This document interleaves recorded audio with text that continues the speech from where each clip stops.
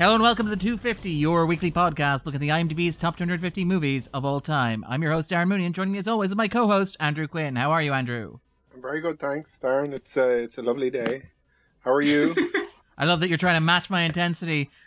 I'm very excited because we have, oh, what a movie we have to talk about. Oh, what a lovely movie. We are talking about George Miller's 2015 smash, Mad Max. And joining us for this conversation, we've got two fantastic guests. We've got the wonderful Deirdre Molumby. How are you, Dee? I'm very well. How are you? I'm fantastic. Really looking forward to this. And the wonderful Grace Duffy. How are you, Grace? I'm well, thank you. All right. So just before we begin, I think everybody's roughly familiar with George Miller's kind of Mad Max. Wait, hold on. How's Darren? That is a profound question. Did you say? Nobody ever asks how Darren is. Let's sit down, kids, and let's rap. No, but yeah, so we were talking about Mad Max Fury Road because I'm very evasive and I'm not going to answer that question, but also I'm excited to talk about this movie.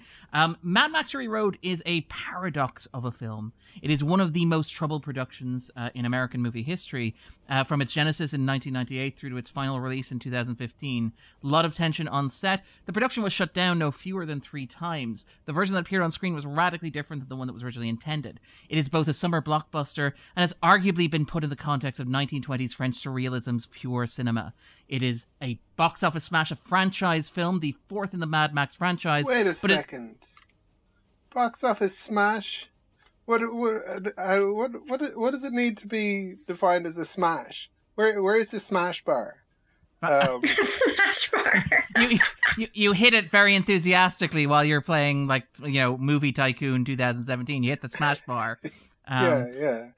Okay. Smash the smash bar. Yes, but it wasn't a flop, right? It absolutely was not a flop. That's the definition of a flop. Was it a smash? It was a fairly big hit, to be fair. It made a lot of money. It also cost a lot of money, right? Well, yes, movies that take, 17 years to release typically rack up a fairly hefty back catalog, although it was actually quite cheap as far as these sort of scale of movies go. It's like I'm running an audit. You really are. Yeah, I'm really sorry. Are. It's like, wait a second, hold on. It's like Dragon's Den. Yeah. Like, slow me down. I want to explain those financials. Sorry. Yeah, we're going to crunch some numbers for you here, Andrew.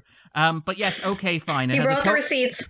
It has a total budget of somewhere near $150 million and a total box office of $375 million at the worldwide box office, which is quite impressive for an R-rated, non-family friendly film. It is the highest grossing movie in the Mad Max franchise. It is also, as we mentioned, a franchise film. It is either a sequel or a reboot, depending on how you look at it, but it is also a movie that swept the Oscars. It earned 10 Oscar nominations, including Best Picture and Best Director at the 2016 ceremony, and won 6. More Oscars than any other movie won that year, and more craft Oscars than any other movie apart from Titanic won.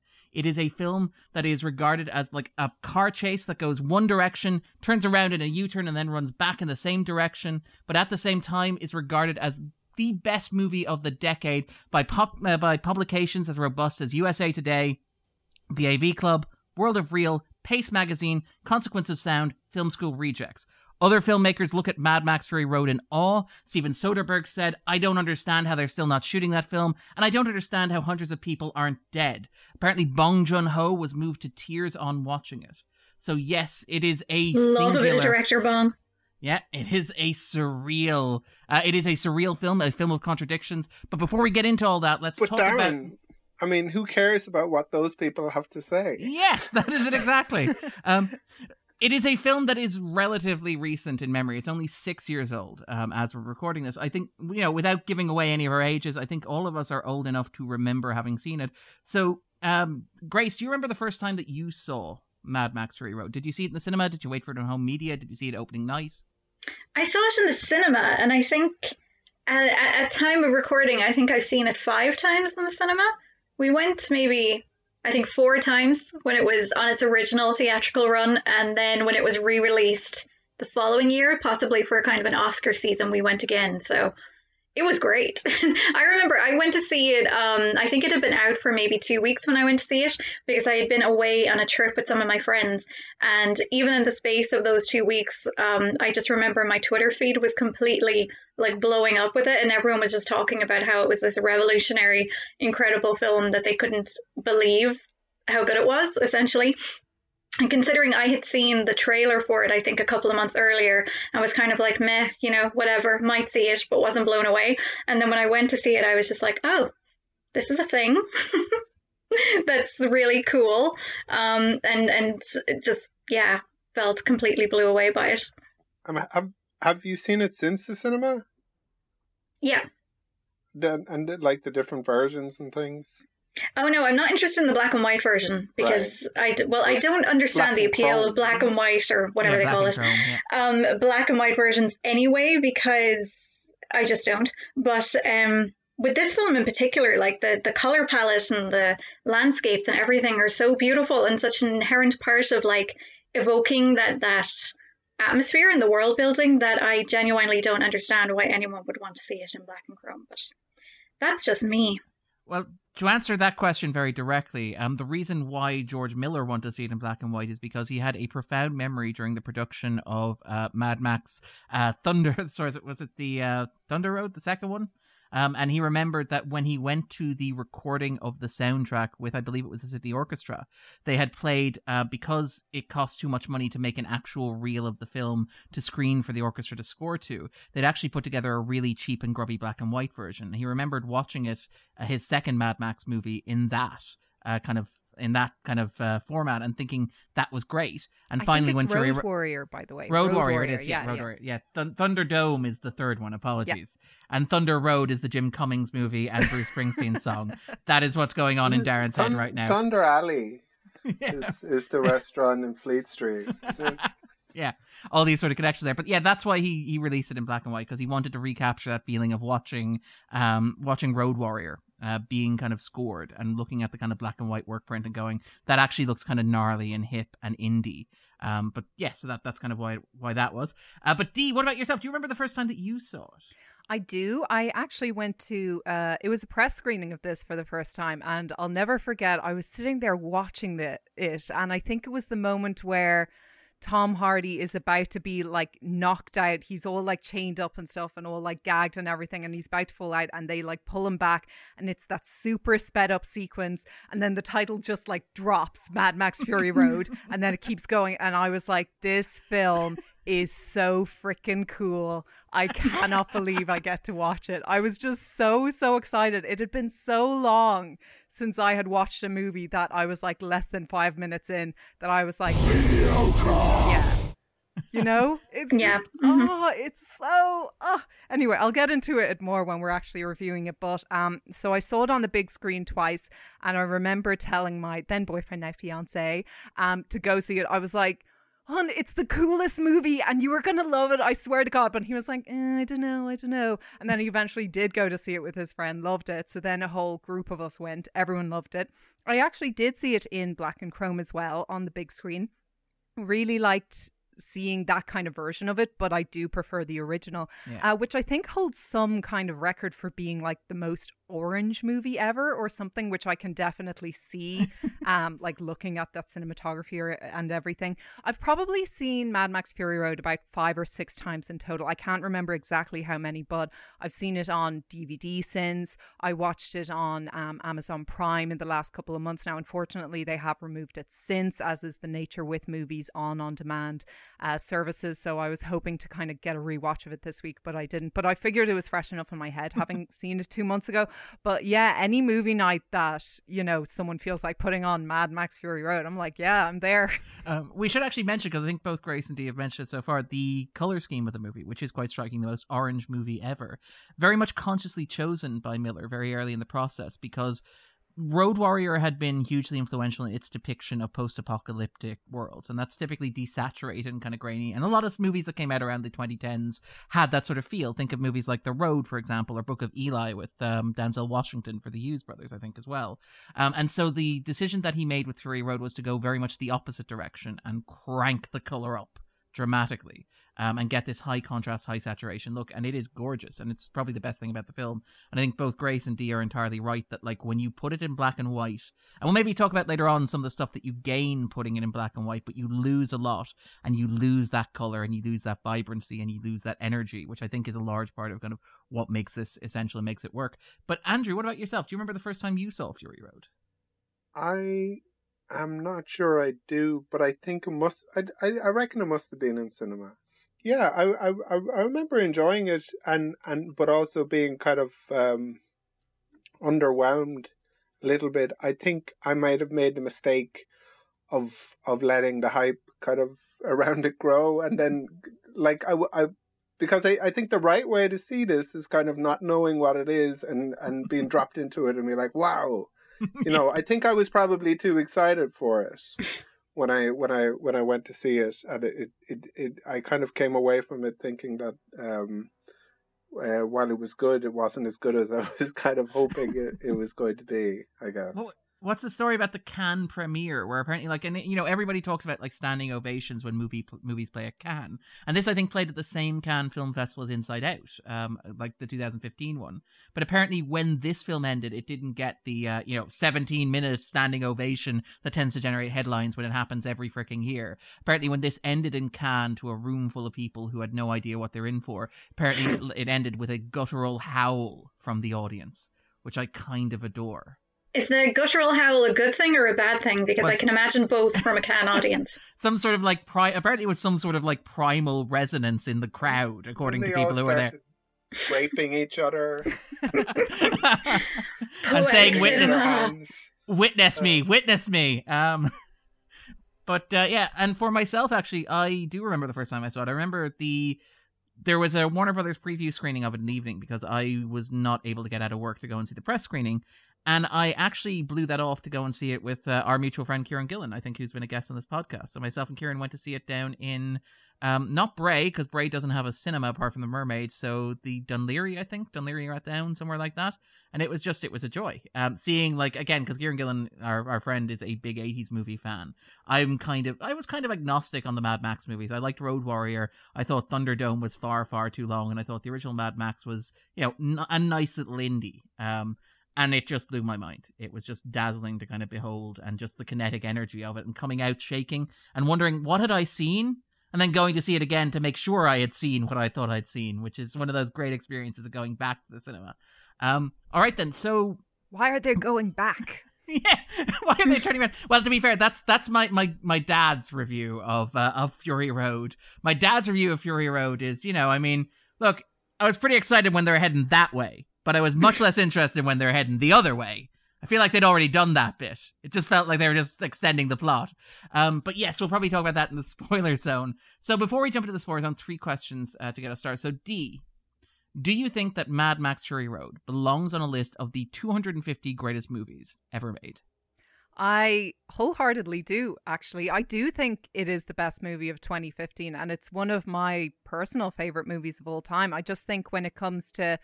I think it's always important to look at and appreciate movies for what they are. And I look at Mad Max Fury Road very much as an action movie. And when it comes to the kind of pinnacle or the standard of the action genre in the last, I'd say 20 years really, Mad Max Fury Road would come on top for me, and John Wick as well. I think that the fact that they utilize a lot of stunt work, utilize a lot of practical effects has really kind of worked to their advantage. Now, I know that obviously CGI does feature in Mad Max as well, with the big sandstorm and elements like that and stuff.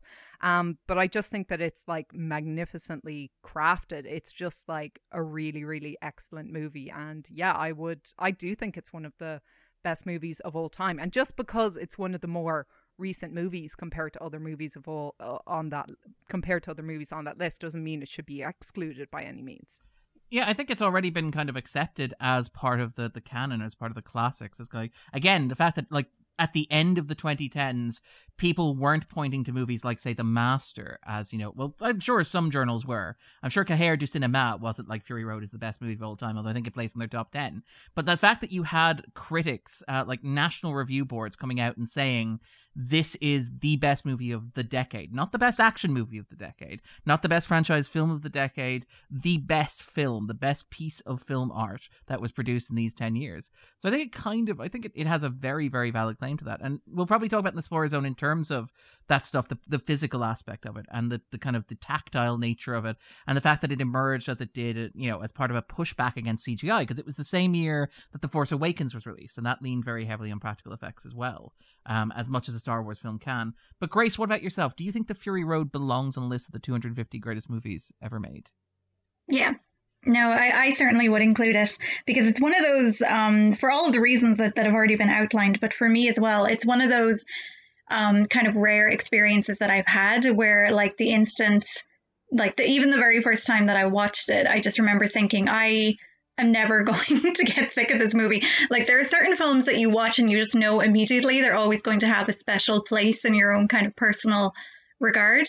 And this was one of them because it was just such a breathtaking, like sensory experience. But even beyond the obvious craft work, and the exemplary amount of effort that went into that, I think the themes of the film are also quite timeless and really rousing and really resonated with me. And I think the fact that you can, like, I suppose this shouldn't really be so surprising, but it's not that often personally that I think you find that level of depth and resonance in a film that still has really cool car crashes and explosions and various other set pieces going on. So just for like the totality of the experience and how well it's executed, then I would say yes, definitely. Oh. In terms of being a movie that you never get sick of, because again, one of the big things when it was named like the best movie of the decade by all these publications, one of the big arguments was over what constitutes the best movie. And like one of the big arguments I saw in favor of Mad Max was that it was the rare movie you could watch 10 times in a row and probably not get sick of, which is quite something about the film. And Andrew, what about yourself? Do you think it belongs on the list of the 250 greatest movies ever made? Guys, I'm really sorry. I don't. I it just didn't connect with it. I know I'm not. I'm really glad because this means Andrew gets to be the bad guy this week. Exactly, because I was thinking Darren will do the right thing if I pretend that I like it. Darren will say, well, actually, I don't like it. No. It's not that I don't like it. It's just that I didn't. Unfortunately, I didn't feel like I connected with it. While I was kind of, what I found it impressive in a lot of the ways that people have mentioned, and there's a lot that Dee and Grace have said that I don't disagree with. It just didn't really it didn't grab me. I'm a bit like Cahir the cinema. No, they Andrew Quinn, the cultural institution. No. Cahir the cinema just let out a guttural roar when they were asked, like, if it was in their top 10 movies of the decade. Yeah, they were like, ah. And the LA Times was, I'm afraid we can't count that, sir. Yeah, no. I mean, having said that, like me not connecting with it, there are a lot of these sorts of movies on the list. When I say these sorts of movies, I don't mean that in a kind of a disparaging way. Although it's that kind of action movie that might be very that might be geared towards a kind of a young or even like kind of like a teenage audience that's already quite well served on the 250. But maybe the question is, like, is this a better representation of that kind of movie for that audience? Yeah. And maybe it has an argument on that basis. So yeah, I'll be agnostic.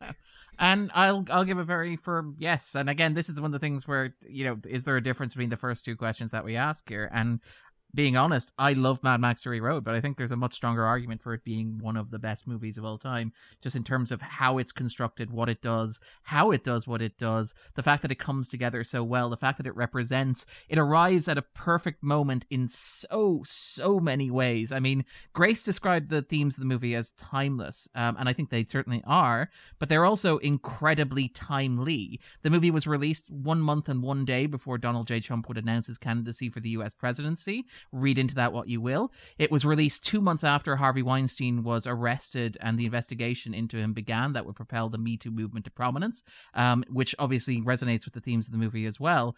But even in terms of production, it arrived at a time where Hollywood was becoming increasingly consumed by franchise filmmaking, and this is a franchise film to be clear, but leaning towards CGI, leaning towards nostalgia, leaning towards kind of like empty platitudes and kind of just hollowness and kind of like, again, that CGI lack of tactileness. And this arrives, and this is a movie that is, yes, a franchise film, but is also constructed, with the most love and the most care in the world, that is, timely, resonant, that has things to say about the way the world is, that is constructed with a love of cinema as an art form, right down to things like its manipulation of images, the way in which it's edited. And again, one of the big Oscars that it won was the Best Editing Oscar that went to Margaret Sixel. And like the way in which it's just put together so beautifully.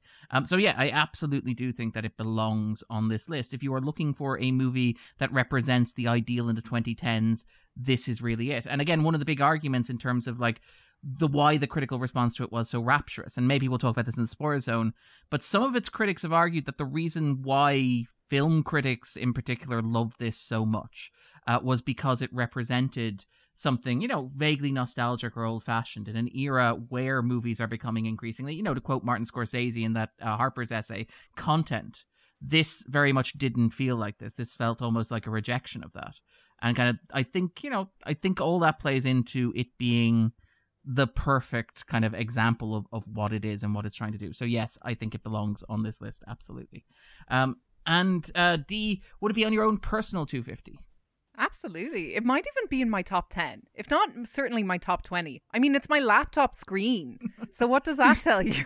I love this movie. It's so freaking good. It's the opening shot of Mad Max looking out in his car. Obviously. Yeah, I was about to ask, which image was it? Okay, so it's that shot of him where the little lizard creeps up, I think it might also, I need to double check, but I think it might also be my Twitter background at the moment. So I really, really, really like it. Yeah. And Grace, what about yourself? Would it be in your own personal 250, your own 250 favorite movies of all time?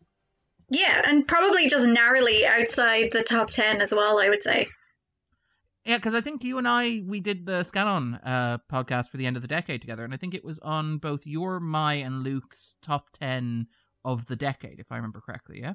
That would seem about right. I don't actually remember what films I had in my top 10, but it would be very strange if I hadn't included this one, and probably very near the top as well. Yeah. And Andrew, I suspect we know what the answer is going to be, and I suspect it feels a little cruel to single you out, but would it be in your own personal 250, Andrew? No, it wouldn't. Yeah, I don't I'm kind of uncertain of whether I want to watch it again. Not that I really have too much bad to say about it, but I didn't. I'm looking forward maybe to hearing what people liked about it, because I didn't get the same kind of depth from it. It just felt very on the nose, and maybe there's nothing wrong with that. But yeah, no, it not my own personal list. It's okay. My mom didn't get it either, so I'm really disappointed. Or my dad, okay, yeah.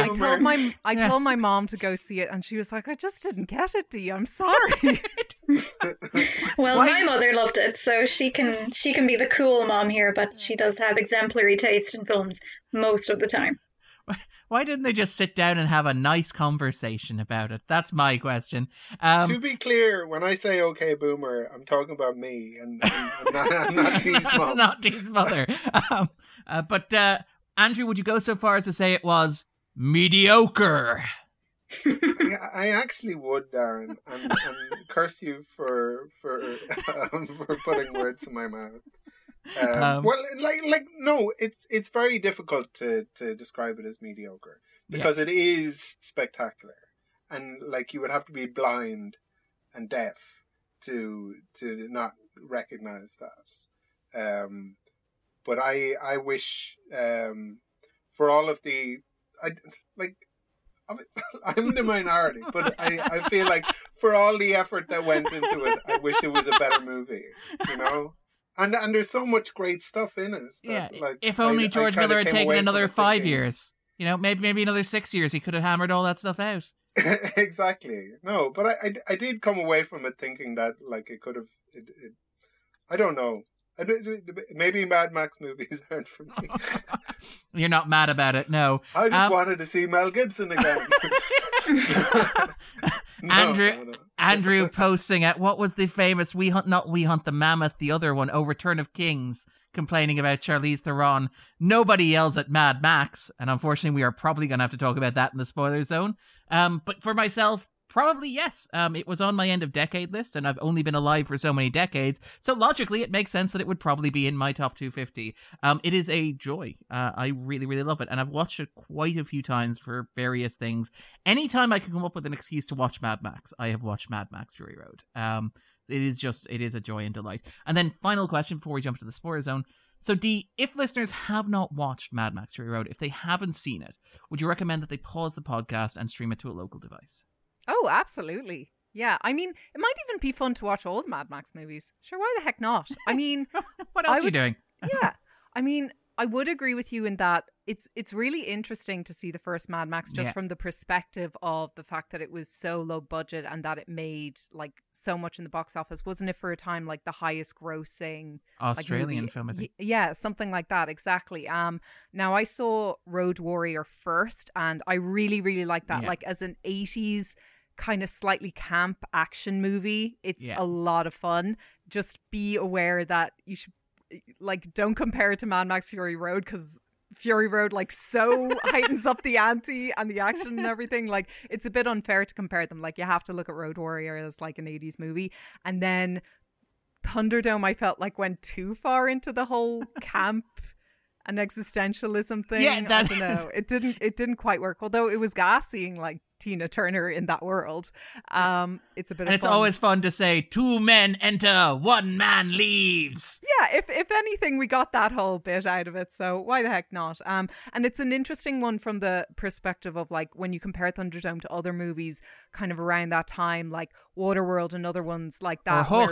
Or Hook. Yeah, but like that whole theme of like, you know, like the children are the next generation. We have to bring the children to kind of the next, like, you know, land or whatever where life can still exist. It's quite interesting from that perspective, which is slightly different to what Fury Road looks at.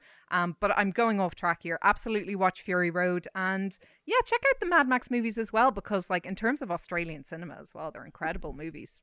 Yeah. No rabbit proof fence here. It's like, no. What you really want to watch is the Mad Max movies. It actually, to bring back to what Dee said there in terms of the Road Warrior and how much of an evolution this is. Road Warrior had 120 cuts in just over 90 minutes, and it was considered a very fast movie in terms of editing. This movie has 2,700 cuts over the course of its 110-minute runtime, which is absurd, dazzling, and dizzying. But we'll talk about that when we get to the spoiler zone. But Grace, what about yourself? Would you recommend that listeners pause the podcast and watch Fury Road if they haven't already? Yes, absolutely. I've only seen 2 of the other Mad Max movies, and in typical me fashion, I don't really remember much about them. But the one thing I would say is that I don't think you need to have seen either of them to appreciate this. Which, you know, if that are an impediment to anyone wanting to see it, you can watch this film as a standalone movie and it completely stands up. It has its own kind of little internal mythology, but it's absolutely worth your time. And if you are interested in the expanded eco-socialist universe of George Miller, I also recommend Babe.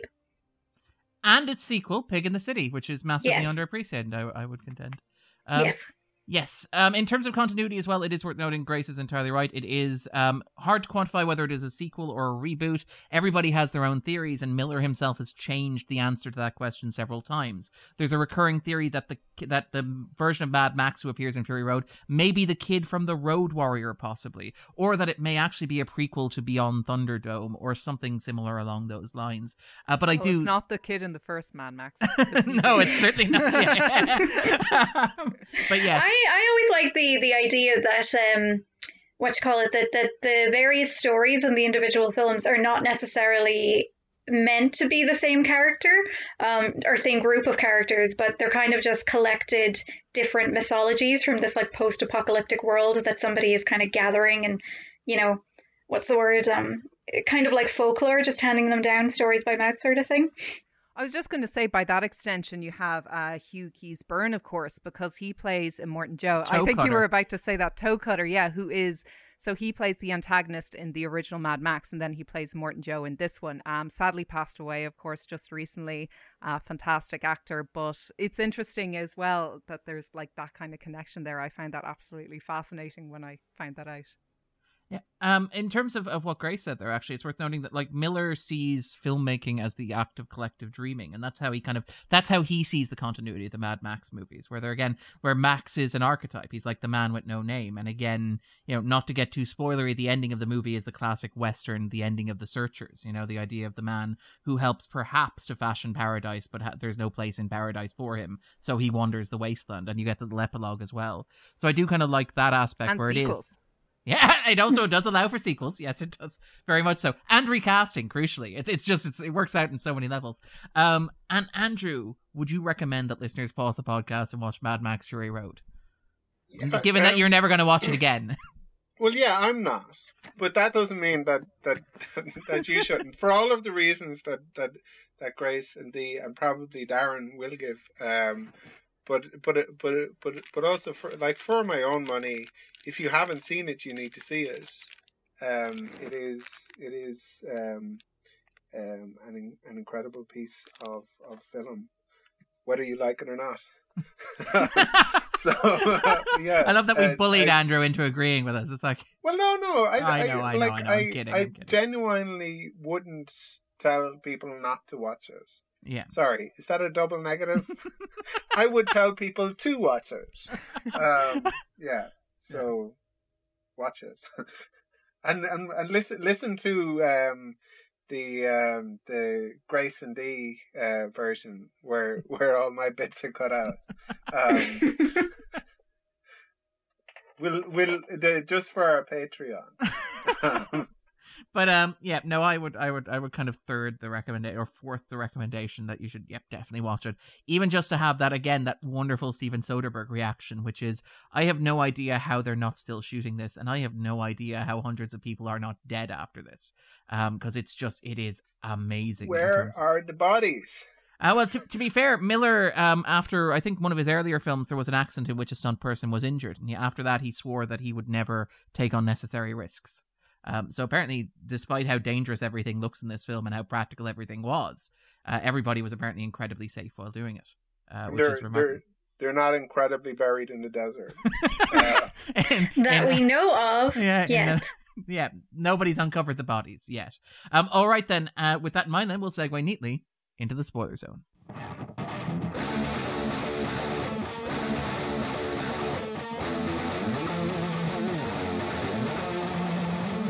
Spoiler zone. So, Grace, what is Mad Max Fury Road about for you? What isn't it about, I suppose, is a good question. I suppose on the surface of it, it's a really moving and quite pointed parable about environmental destruction, the wasteful nature of capitalism, the need for eco-socialism to address the world's problems.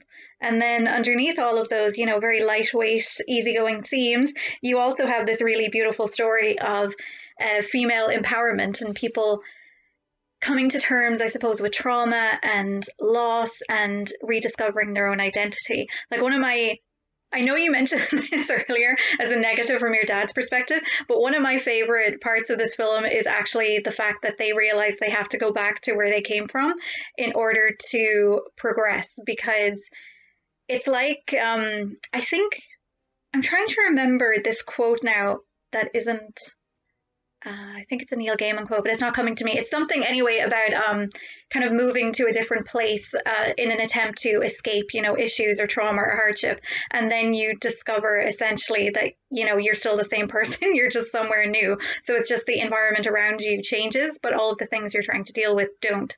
And I think this film addresses that quite head on by having them realize that they can't keep running from where they came from forever. They have to go back and kind of tear things down and build new foundations and rebuild themselves from the ground up. And I really like that kind of metaphor and that message in it, about kind of confronting things head on and not running away and expecting things to magically disappear. So those are just a few of the themes that I pick up in the film. I'm curious to see what other people take from it. Yeah, on that point, actually, about like the theme of kind of going back and fixing things, that wonderful quote that he has where he says, if you can't fix what's broken, you'll go insane.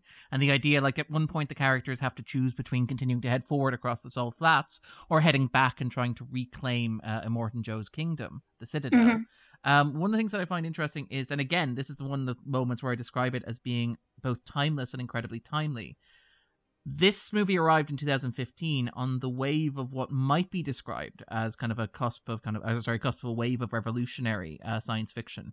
Science fiction that was very much about the idea of remaking and remolding the world. The idea that the world was fundamentally broken, and the only way to fix it was through genuinely radical change in order to upend the social order. So I'm thinking of things like, say, The Girl with All the Gifts, which is a zombie movie that ends, because we're in the spoiler zone, with the suggestion that maybe the young zombies will manage the world better than mankind will. Or Ex Machina, which is a story about like a guy who develops an artificial intelligence, and it ends with maybe the artificial intelligence locks a dude in a room and unleashes itself on the world, and maybe that's the best possible happy ending that this story has. Shows like, say, Westworld, for example, which is about like a world in which mankind has built like robotic slaves to perpetuate the system of capitalism and oppression, and basically says, yeah, but you know what will be great? When those robots rise up, wipe us out, and build their own society on our graves. That sort of stuff. But you also even have, I would argue, along those lines, shows like Mr. Robot as well, which is, again, very much about this idea that society is broken, but it has to be fixed. And I find it interesting that all these kind of shows and kind of movies arrived around 2015, like on the button at the end of the Obama era, before we hit, obviously, the kind of like the earthquake that came in the years that followed. And I find that kind of tension fascinating between the two, because you don't really see, like, after that in, say, 2017, you get movies like, say, The Last Jedi, which is like the best that you can hope for is that you have the idea of hope in the face of absolute tyranny. Or movies like Wonder Woman, which are like, well, maybe mankind is not worth saving or can't be saved, but you still have to try anyway.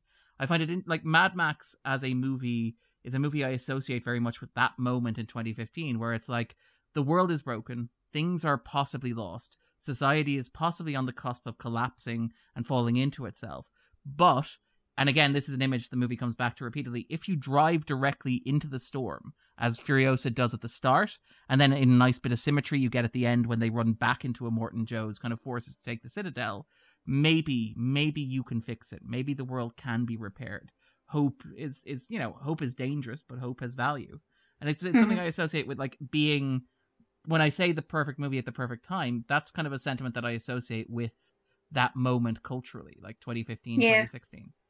I remember that year as well. Like, there was just this, between this and The Force Awakens, like, I remember this really, it seems very quaint now in hindsight, but there was an article, and I cannot remember for the life of me who wrote it, but I think it was in The Guardian, and it was just this, it was around like a new year between like December 2015 and January 2016, and the author was kind of making the point that, like, oh, these like wonderful sort of hopeful narratives in cinema, and, you know, something that cinema that, like blockbuster cinema, that feels more inclusive in certain ways and more kind of representative of maybe certain real world issues and things like that.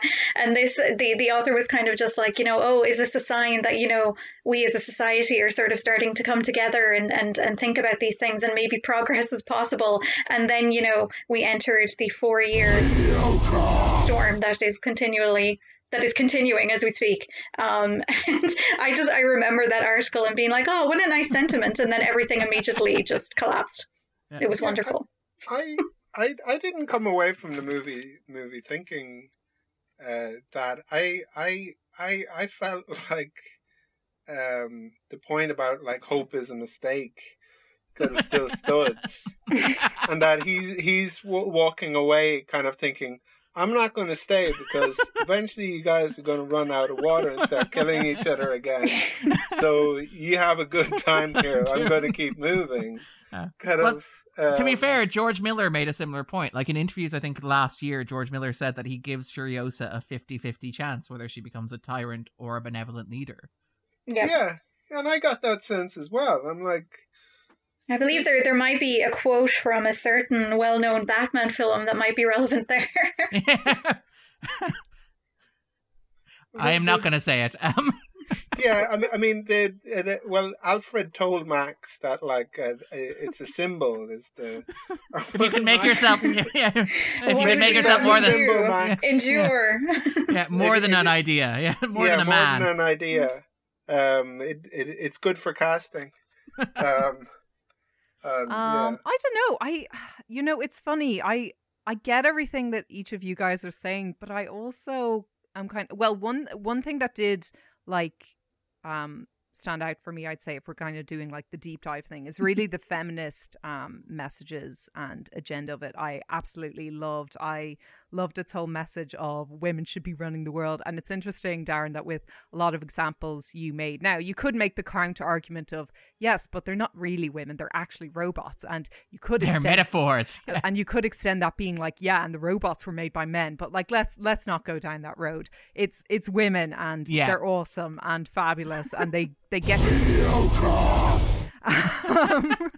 yeah, women and minorities, crucially as well. Like again, in Westworld, it's women and like the Native American robots. In The Girl with All the Gifts, it's a young black girl. To in Ex Machina, it's a woman as well. Yeah, it's not subtle. And I mean, that's a message that's not just front and center in the screen. It was the same behind the scenes as well. Like you mentioned before, the editor was Margaret Sixel, who is the also the wife of George Miller. Interestingly, when he was kind of part of his reason for picking her to edit it. Now she has worked on like all of his other films before, including I think Happy Feet, but he picked her specifically because she hadn't worked on an action movie before, and he thought that this means she won't cut it like an action movie, which is great, because that's another issue I think with a lot of contemporary action movies. Taken 3 I think being one of the most infamous examples of action movies just overcutting and trying to force the action from the cut itself, as opposed to it just being like the skill of the actors and the stuntsmen. And then you also had like women behind the scenes, for example, the costume designer, Jenny Beavan, and I think it's so gas when you look her up, her Oscar win, and she's literally like, she looks like she was inspired by Mad Max, and also that she did not get she's wearing a black leather jacket up to the Oscars in something absolutely outrageous, like black leather jacket, red scarf, and like baggy black pants. She does not give a shit. It was actually quite hilarious. But yeah, the fact that he had so many kind of women involved on his crew as well, kind of, I think that's really important as well. And even the fact that, Furiosa rather became like such an icon since that she's going to have her own movie now. I think it's kind of a shame that Charlize Theron kind of got the shove there. Though I think that Anya Taylor-Joy, particularly with how well she's done this year with The Queen's Gambit and Emma and all of those, I think that she'll do a fantastic job and really help with that whole box office appeal. But just from the other perspective of when I'm looking at Mad Max Fury Road, I just kind of love it as just an entertaining popcorn movie, and I think that it does, like, I hadn't really thought about it before, but Darren, I think that you are right in that it really does kind of, it does tap into that nostalgia, because there is just something very simple and straightforward about its story. And even in terms of like the ensemble cast and everything, like you get all of those characters right away, and you get what are their kind of deepest heart desires, and you understand this in like a matter of lines, or just from like exchanges and glances and stuff like that. And I think that that's really kind of brilliant about it. And then I just love it as like a crafted piece of cinema. I just think that it's absolutely gorgeous. I love the fact that it like won all of those like technical awards at the Oscars, like sound editing, like production design, costume, hair and makeup, because it's just so incredibly like put together. I'm actually shocked even hearing that there were so many cuts, because like I don't, when I'm watching it, I don't feel like it's over edited or overcut, because I feel like I could hit pause at most moments in the movie and basically take that screenshot and put it in a frame, because it is just so beautiful and so well composed. Just on that, actually, because there's a couple of things to single out there, but yes, to bring it back to Sixel, who really edited it and edited the hell out of it. And again, you mentioned that she is married to Miller, much in the same way that you had kind of George and Marcia Lucas, who were both responsible for Star Wars. Famously, the Star Wars cut was terrible, and Marcia basically tightened it up and tightened up all three, and is arguably the unsung hero of Star Wars. But Sixel talked about like the absurdity of the situation where they shot this. Okay, so just in terms of production, right, there was not a script for Mad Max Fury Road. Well, there was a script, but it was largely a series of storyboards similar to Alejandro Jodorowsky's Dune, where it was literally just pictures that he doodled with music in the background and occasionally lines and grunts that he wanted to put in there. And so like actors who read it were like, what the hell is this? Like the cinematographer John Seale was like, I don't understand what's going on. One of the big tensions in the movie was that like both Charlize Theron and Tom Hardy didn't understand what Miller was doing. And like Hardy has basically apparently nearly came to blows with him at one point. Theron said that like she tried to trust him, but she couldn't because she trusted other directors in the past. Very famously, Hardy apologized at the Cannes premiere. Very publicly said, look, I was wrong, in front of the press, who didn't even apparently know that there were that many difficulties behind the scenes between him and Miller. It's like, oh, by the way, I totally disagreed with him, but I don't anymore now that I've seen the movie. But in terms of like editing and giving... I get the impression watching the movie that they don't want to be there either. Or that they're not having a good time. Like, but they're in an apocalypse, Andrew. Am I mad? What? They're in an apocalypse. Oh, yeah, but it's a pretty world, like. Is that where the kind of wariness of their performance kind of comes from? Like, maybe it just works for the movie. And it just happens that it comes from them not wanting to be there. But apparently, neither of them could stand the other. Apparently, Hardy was doing a method acting thing, and Theron couldn't stand that. And Theron was not necessarily a particularly generous screen partner from Hardy's perspective either. And again, Hardy's apologized for that. Hardy said that she needed a more experienced screen partner, and I was not, having just come off like The Dark Knight Rises. I'd never anchored a blockbuster before. So now I was not ready to be in the position I needed to be. I wasn't mature enough to do what I needed to do there.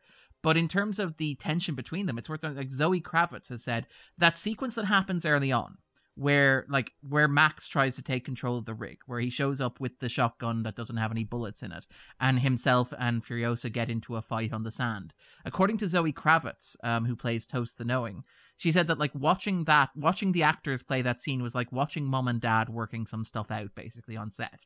It felt like it was kind of like both of them were very happy to get the relief of working through that together. And in fact, actually, it was noted that one of the main speculations that the movie hasn't produced a sequel is because the two of them did not get on well, and that any sequel... at one point, it was suggested there would be two separate sequels, one following Furiosa and one following Max, which again suggests that, Miller was like, I'm not putting those two actors together again. What I do want to say, though, actually, just to bring it back to what kind of Dee said there, though, in terms of, like, production, right? So, like, for each day of shooting, they generated 8 to 20 hours of material. Vehicles traveling at 40 kilometers per hour. It took 3 months after they stopped shooting just to watch all the footage that they had, let alone trying to assemble it. And in fact, actually, I think Grace mentioned this back on the Scannon podcast, but it's worth singling out. The fact that Dee mentioned you could pause Mad Max at any time and get a beautiful still shot. That is in large part because Miller directed cinematographer John Seal, who he took out of retirement, into framing the movie in center frame. And if you watch it, you'll notice that a lot of the action takes place in the center or the middle of the frame, which is not particularly showy, it's not particularly artsy, it's not particularly elegant. And again, it's one of the things that demonstrates how much the movie's practical. When you're watching CGI, you can place the camera in impossible positions relative to objects because those objects don't exist. But on practical shooting, you have to shoot around them.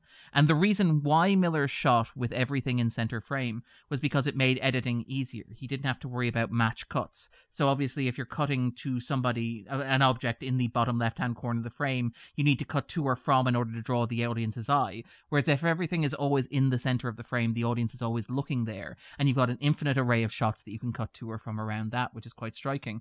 And in particular, what Dee said about, like, every shot looking beautiful, and the fact that most modern action movies are cut frantically. There's an editor named Vashi Nedomansky, and I will include the link in the show note to this, but he basically did an experiment where he took 5 movies from the 2010s that all had an equivalent average shot length to Mad Max Fury Road, and he played them all sped up side by side, and you watch them.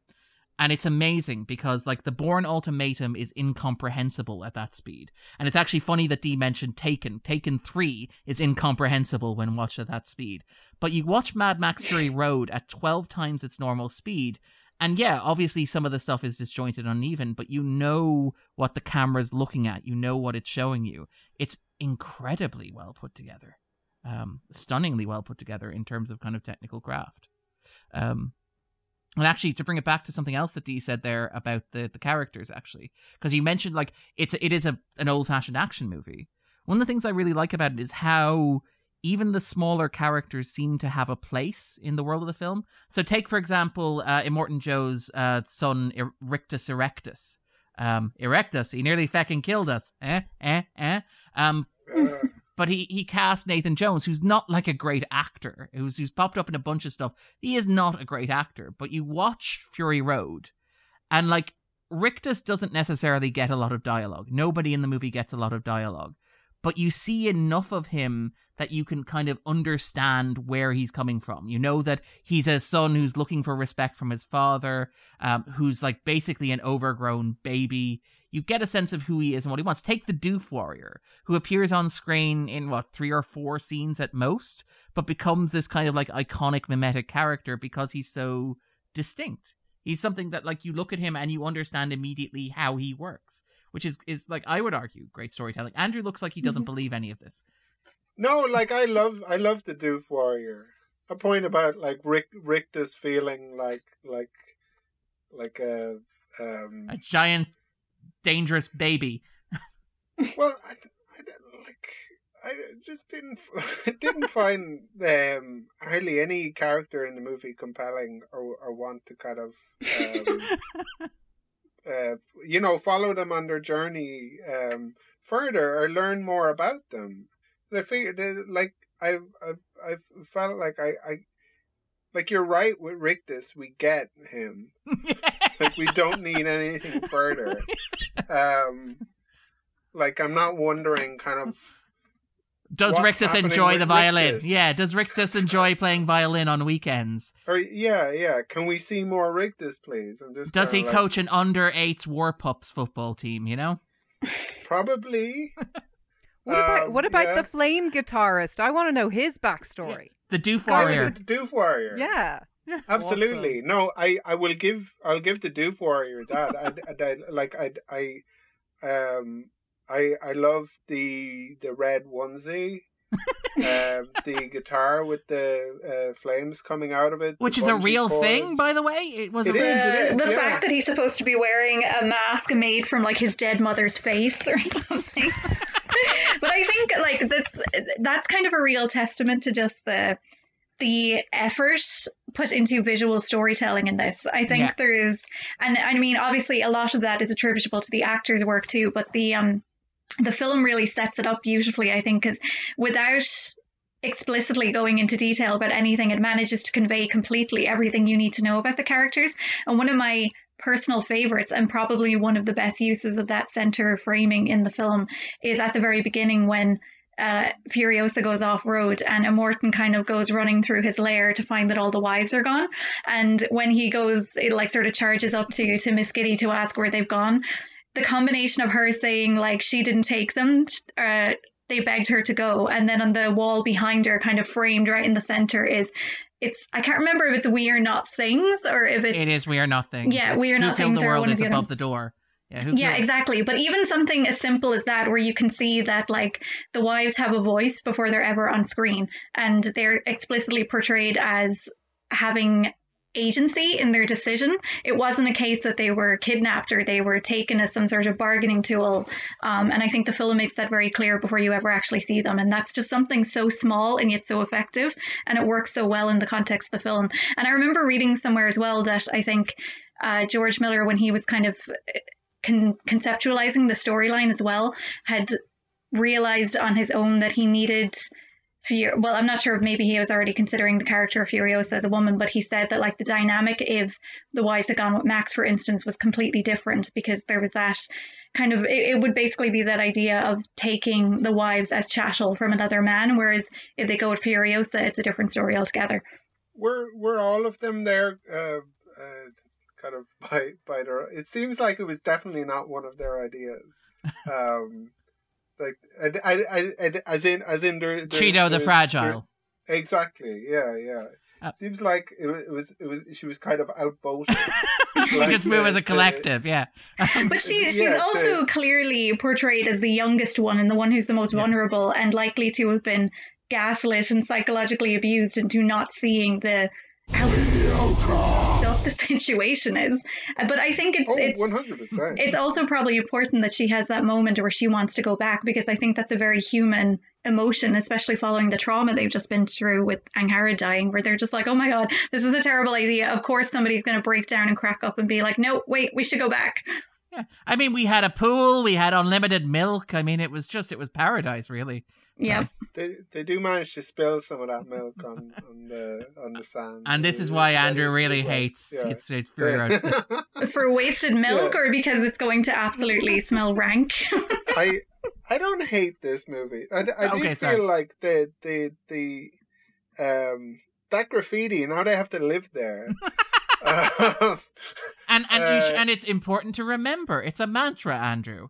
Like, yeah, exactly. Now they have to confront the graffiti every day. Yeah. I mean, the waste of milk is nothing compared to the waste of water in this movie. I mean, like, it's unbelievable. Like, the whole idea is that Morton Joe controls the water and therefore it controls all the people, and then he distributes it in the most inefficient way. Yeah. And then the women are just like washing themselves off because they got a bit of dust on, and then they leave the water running while like freaking Max and Furiosa are fighting. Oh my god, that's so painful. Like, just all that water running into the desert, and you're like, for God's sake, people. Look, I know for visual aesthetics it looks powerful, but I was just like, it distracted me in those scenes. I feel like they're part of the problem too. This is the hot take from Andrew. Wait until we get to talking about. I think their children will be as bad. But I think that also is like, I remember seeing someone on Twitter talking about how they went to see this film with a friend, and their friend was like, why would you like get basically your entire crew or village of people or whatever and get into your cars and go out on this like massive search mission to try and find all these people and waste all of these resources and so on. And somebody is just like, could it be a metaphor? Hey, I think the people eater had a very solid point. Nobody was thinking about the deficit. In perhaps the line that has aged the best in the movie, the moment where the people eater is like, have you thought about the deficit, as the apocalypse happens around him? And now we are stuck in a quagmire. Yeah. What I will say... Nobody cares about the deficit anymore, by the way. Yeah. What I will say, actually, just to bring it back to, I think, what Andrew and Dee were talking about there in terms of silence and dialogue, it's worth noting that, there's not a lot of kind of exposition here. And in fact, actually, Miller has explicitly said that, like, when he was making the movie, what he wanted to do was make a silent movie with sound. And actually, like, one of the more interesting comparisons I've seen, and something that really clicked for me when I watched the black and chrome version, which, to be clear, is an inferior version of the movie. I'm glad that I watched it out of curiosity, but I would not recommend doing it unless you are curious. But one of the things also in the 250. I'm just trying to remember. Oh, I no, feel like it was. They're not separate. They're not. Some point. The IMDb, I don't think, counts the two of them separately. I thought I saw both in it at one point. But anyway, sorry. That'd be great. We can talk about it twice. Unfortunately, it was not. But the one thing that the black and chrome really reinforces is how much of it is owed to silent cinema. And particularly when you watch scenes like, say, the wonderful sequence where Nux and kind of Max wrestle with the women, again, that sequence with the shotgun, where you have the pulling of the chain and the yanking and the falling and the tripping and the tripwire and the bouncing. All that stuff feels very much like it's from a Buster Keaton kind of silent comedy. And like the basic plot of the movie as well is basically the plot of The General. It's a long drive, having stolen something, going one way. And then when you get there, it's a long drive back in the reverse direction, heading pretty much in a straight line. And I find it fascinating that you have a movie released in 2015, which like connects arguably to the true roots of cinema. And arguably this goes back to, and I think Grace mentioned there, like the feminism of the movie and its kind of emphasis on female action heroes and female perspectives. It's like worth noting that, and I think again, Grace may have attended this talk as well. The Dublin Feminist Film Festival a couple of years ago did a talk on women in silent cinema. And like a century before Mad Max Fury Road was released, like you had this boom in kind of women who were directing movies, starring in movies, and making action movies. So like Mary Fuller was starring in The Active Life of Dolly of the Dailies. Grace Kennard appeared in Lucille Love, The Girl of Mystery, which was billed as the most sensational series of pictures ever produced. Airplanes, lions, tigers, cannibals, shipwrecks. And also you had like Pearl White starring in The Perils of Pauline. And you had Helen Holmes in The Hazard of Helen, which, you know, these were long form kind of serials. And they got, obviously, as time went on, women got kind of squeezed out of Hollywood as the studio system kind of... Betty White was doing all those action movies. Right? Yeah, back in the day, back in her. No, that's not. I wasn't going to say back in her prime. She is in her prime. We're all in Betty White's prime, to be fair. But I do find it interesting that, like, for all that it is a very modern, very 21st century movie, it is also like a cinematic throwback. It is like the pure and distilled essence of action cinema. And like, again, I'm not. Well, I am being artsy and pretentious, but we'll allow it. No. I never. No. Darren, never happens. Never artsy and pretentious. But I kind of joked at the start there that it is a franchise film that is like tied to the like 1920s French idea of pure cinema. You know, the kind of surrealist idea that like cinema as an art form needs to be about more than just dialogue or translating like images from the stage or kind of like stuff that can be read in books. Cinema has to be something that can only happen on screen. And it's been argued, you know, again, by very pretentious people, possibly including myself, that like Mad Max Fury Road is a distillation of that idea in that it is pure cinema. And again, like, it's kind of funny that we talk about this because, like, when people say pure cinema, you have this idea of kind of like elitist, black and white, Eastern European kind of films about like death and melancholy and enschlemet. But like, I love the idea that Mad Max Fury Road, a movie about driving really fast in one direction and then driving really fast in the opposite direction, is perhaps like as pure an expression of cinema as you can find. Or am I reaching? I just thought of them driving really fast to one direction. Sorry. No, I 100% agree. And that's why I was talking about it as a popcorn movie. Yeah. Like, it's just a really, really fun movie. Yeah. Movie kind of movie. A movie. No, a movie that moves, as it were. In terms of kind of the scale of production here, because again, all of this stuff was done physically. 88 vehicles built for the movie, but 150 actually because they had to blow up some copies of it as well. All the stuff that you see works. Like those pole sequences are designed, like those are actually working. That sequence where Tom Hardy is on the pole and he goes up and the truck explodes behind him. I had assumed that must have been green screen. Obviously, they really blew up the truck and Tom Hardy really went up, but I assumed that they superimposed those two sequences together. But no, apparently they actually literally timed it so that like Tom Hardy went past, again, very Buster Keaton style, around the camera as the truck behind him explodes. Like, it is absolutely insane that this movie got made. I mean... Yeah. Do we know there was an article in, I think, IO9 not long after it came out, and the title of the article is literally like, do you realize this film is a miracle? And I think there was some reference to, you know, kind of the troubled production, like you were saying earlier, but also things like that. Like, you know, how did people not die making this? They roped in, like, you know, circus performers and acrobats in order to do the stunts. They blew up, like, right there. They were in real moving cars. And then on top of it all, you're like, how, considering the chaotic nature of production, do they actually hammer out a coherent story with good performances and themes that resonate with an audience? Like, it's the whole idea of all of those pieces coming together is just so unheard of in a film industry that tends to be so risk averse and so kind of by the numbers and formulaic and stuff. And then you had this gigantic breath of fresh air that just felt like it was an accident. I describe it more as like an adrenaline rush than a breath of fresh air, because it's just like zip and you're like, woo.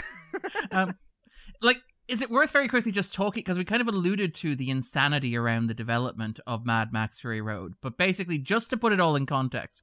So after Thunderdome, which had been financially successful and which had generated enough interest that Miller could, if he wanted, make a sequel to it, he'd said, nah, I want to go off and I want to make like the Witches of Eastwick, and I want to make Happy Feet, and I want to make Babe. I want to kind of broaden my range. And then it was in 1998 when he apparently had this epiphany while walking, and it's great that he could actually pinpoint it. When he was walking across a crosswalk in Los Angeles, he had this idea of, what if the movie is just one long car chase, but it's people? And Grace pointed this out a moment ago.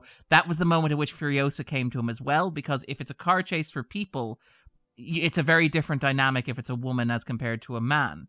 So he managed to convince Warner Brothers to sign off on the idea, and he went to Namibia, and he went with Mel Gibson at the time back in 2001 when they were getting ready to shoot. Then September the 11th happened. And actually, it's terrifying. It's horrible when you read it because you have like his production assistant going, I think the moment I realized that it wasn't going to happen in 2003 was the moment Mel Gibson's wife rang me up and asked how many Muslims there were in Namibia. That was the point at which I said, this movie's not getting made. So he went away, and eventually he managed to convince Warner Brothers to let him try again back in 2012. Warner Brothers said yes, and he recast the role with Tom Hardy, again, fresh off The Dark Knight Rises. And he was like, okay, we're going to make this. We're going to head over. Apparently, Charlize Theron had been Furiosa pretty much from day one. There'd been some suggestion of Uma Thurman, but apparently Theron was the perfect candidate from the start. She had grown up, I think, watching Mad Max movies because apparently they're very popular in South Africa. So they're going to shoot in Queensland. Apparently the big desert, obviously perfect location for it, but it rained and all of a sudden all these plants started cropping up all over the desert in Queensland. And they're like, damn it, we can't actually shoot the movie here. So they moved back over to Namibia. And then while they were shooting there was a battle basically taking place at Warner Brothers, where there was kind of like a fight over who was going to end up kind of succeeding. I think it was Jeff Rubinov was basically on his way out and was told them that, look, if you don't have this movie shot by the 8th of December, it's not going to happen. Whatever you have by 8th of December is basically done. And so they didn't manage to get it done. They shot as much as they could, but they didn't shoot any of the scenes at the Citadel. So they didn't have a beginning and they didn't have an ending to the movie when they were called back to Hollywood. Basically, Rubinov was fired. He was replaced with Kevin Toshira. Toshira basically said, okay, look, fine. I will let you go off and shoot the start and shoot the end of this movie that you have. But for a while, it looked like they were going to have to patch it together with voiceovers, that the movie was going to be nothing but the chase, with none of the sequences at the start or at the end. So yeah, it's staggering that it got made at all. The amount of chaos involved in kind of getting it made. And again, it's notable, I think we talked about this when we talked about Clockwork Orange. Again, Warner Brothers trusting a filmmaker when you probably wouldn't. Like when you probably go, nah, this seems a bit risky, let's just kind of write it off, or let's not have them travel around the world and build actual practical cars. We can do it all via CGI anyway. It's again. Well, do movies just get made because there's tax breaks though? like why would anyone ever make a movie? Like, because it's so unlikely to make any money out of it. I know. That's like saying, why do they keep churning out all of these franchises and blockbusters? And it's like, well, they make money. That's how capitalism works. It funds that makes money. Yeah. It's kind of it's difficult because everybody wants to see a great movie, but nobody wants to go. There's far too few people want to go see it when it gets made. Yeah, that was not a problem this film had, though. At least no. Imagine an alternate universe where it's and everybody has problems in China.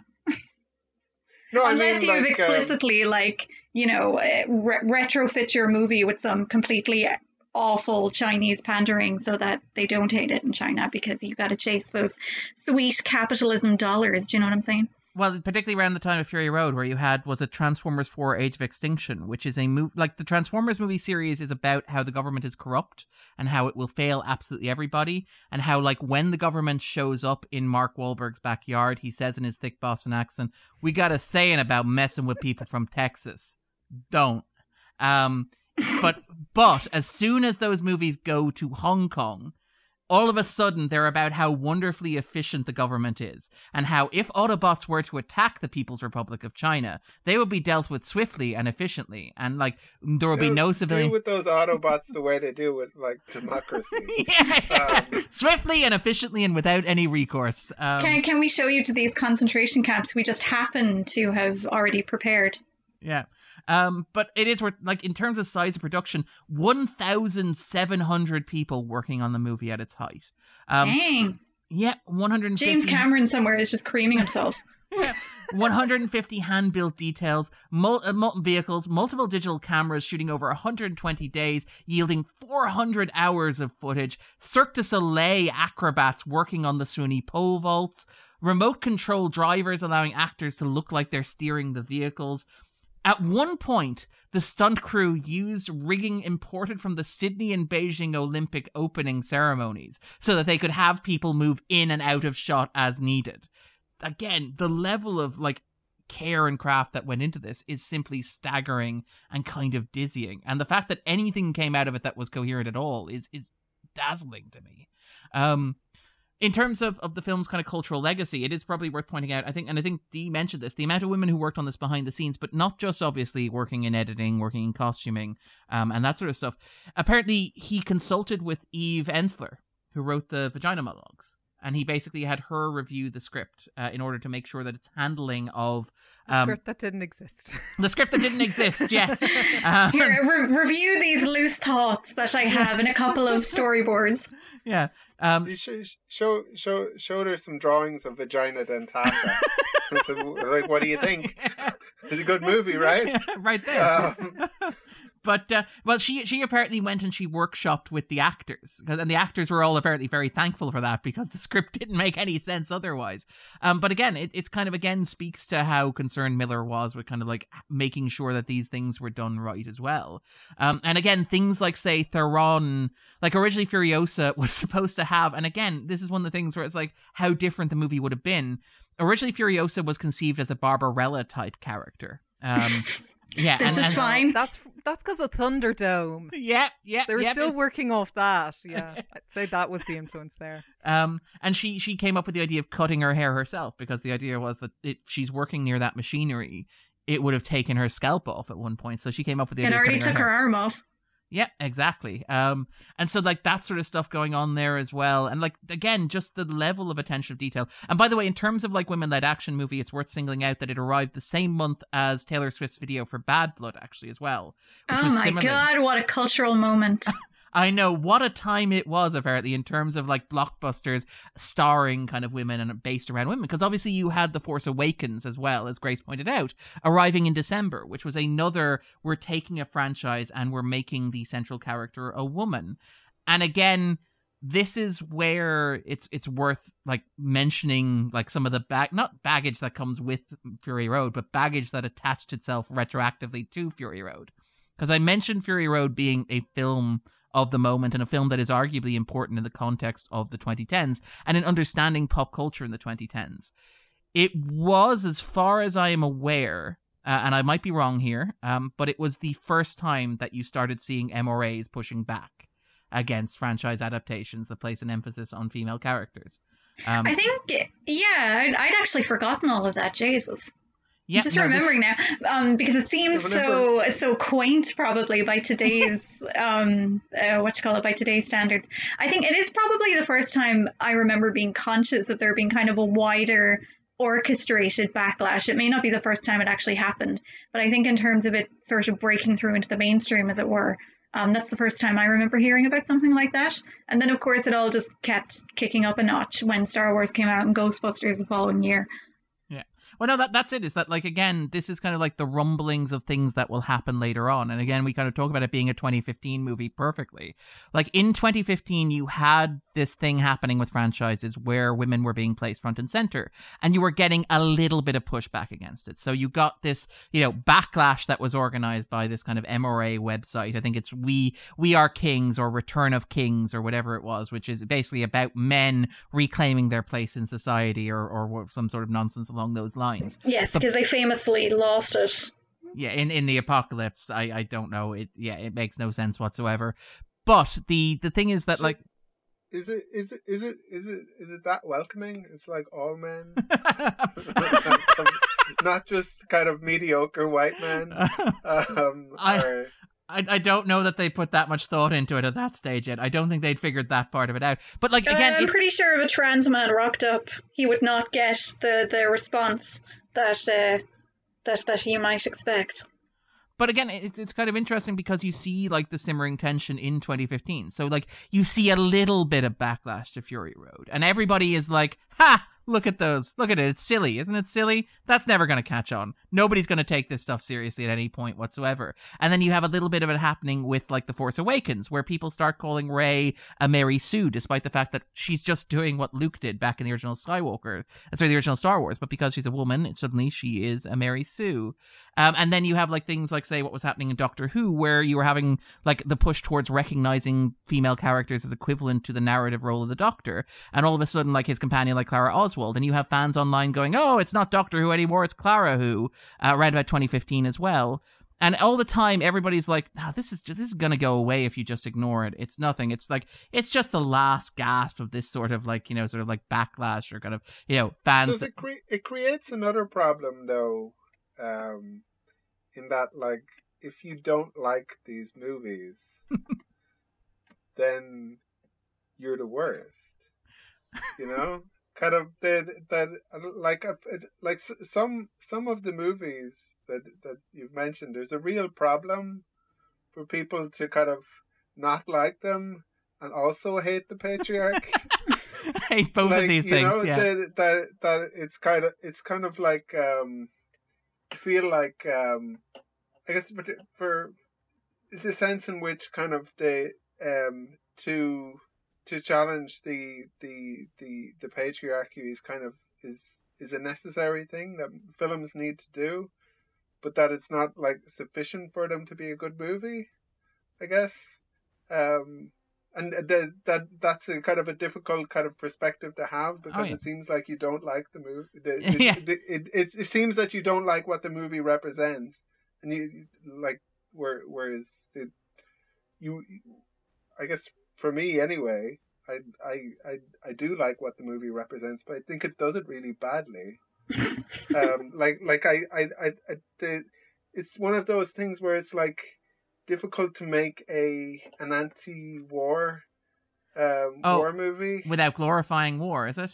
Yeah. Like I don't think there's really that much kind of like there is a kind of a sense at the beginning that's that there's something better and hopeful about where they're going, and I think we just get more people with guns killing people, and like there is no problem in the movie that isn't solved by killing someone. You know what I mean? I think they do try to challenge that though. Like when they get out into the desert and they meet the Vuvalini, and one of them is speaking to the Dag, and she says something like, I've shot everyone I've ever met out here or something, and then she pushes back and says, I thought you were above all of that. And I think it's kind of for me that's kind of an interesting dichotomy, because on the one hand you have the ideal of being above it, like morally above it, and saying this is unacceptable and we can't go around killing each other, and then there's kind of the more realistic, well, this is the world as it is, and we can't pretend that if we go out and wave like peace flags that people aren't going to just mow us down for sport.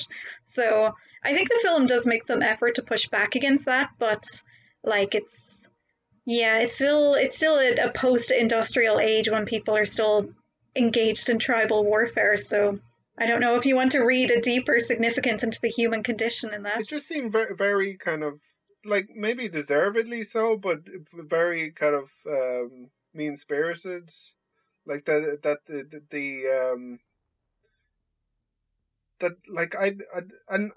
coming to the end of the movie, like I just didn't feel like this isn't going anywhere. Like these people are going to die just the same.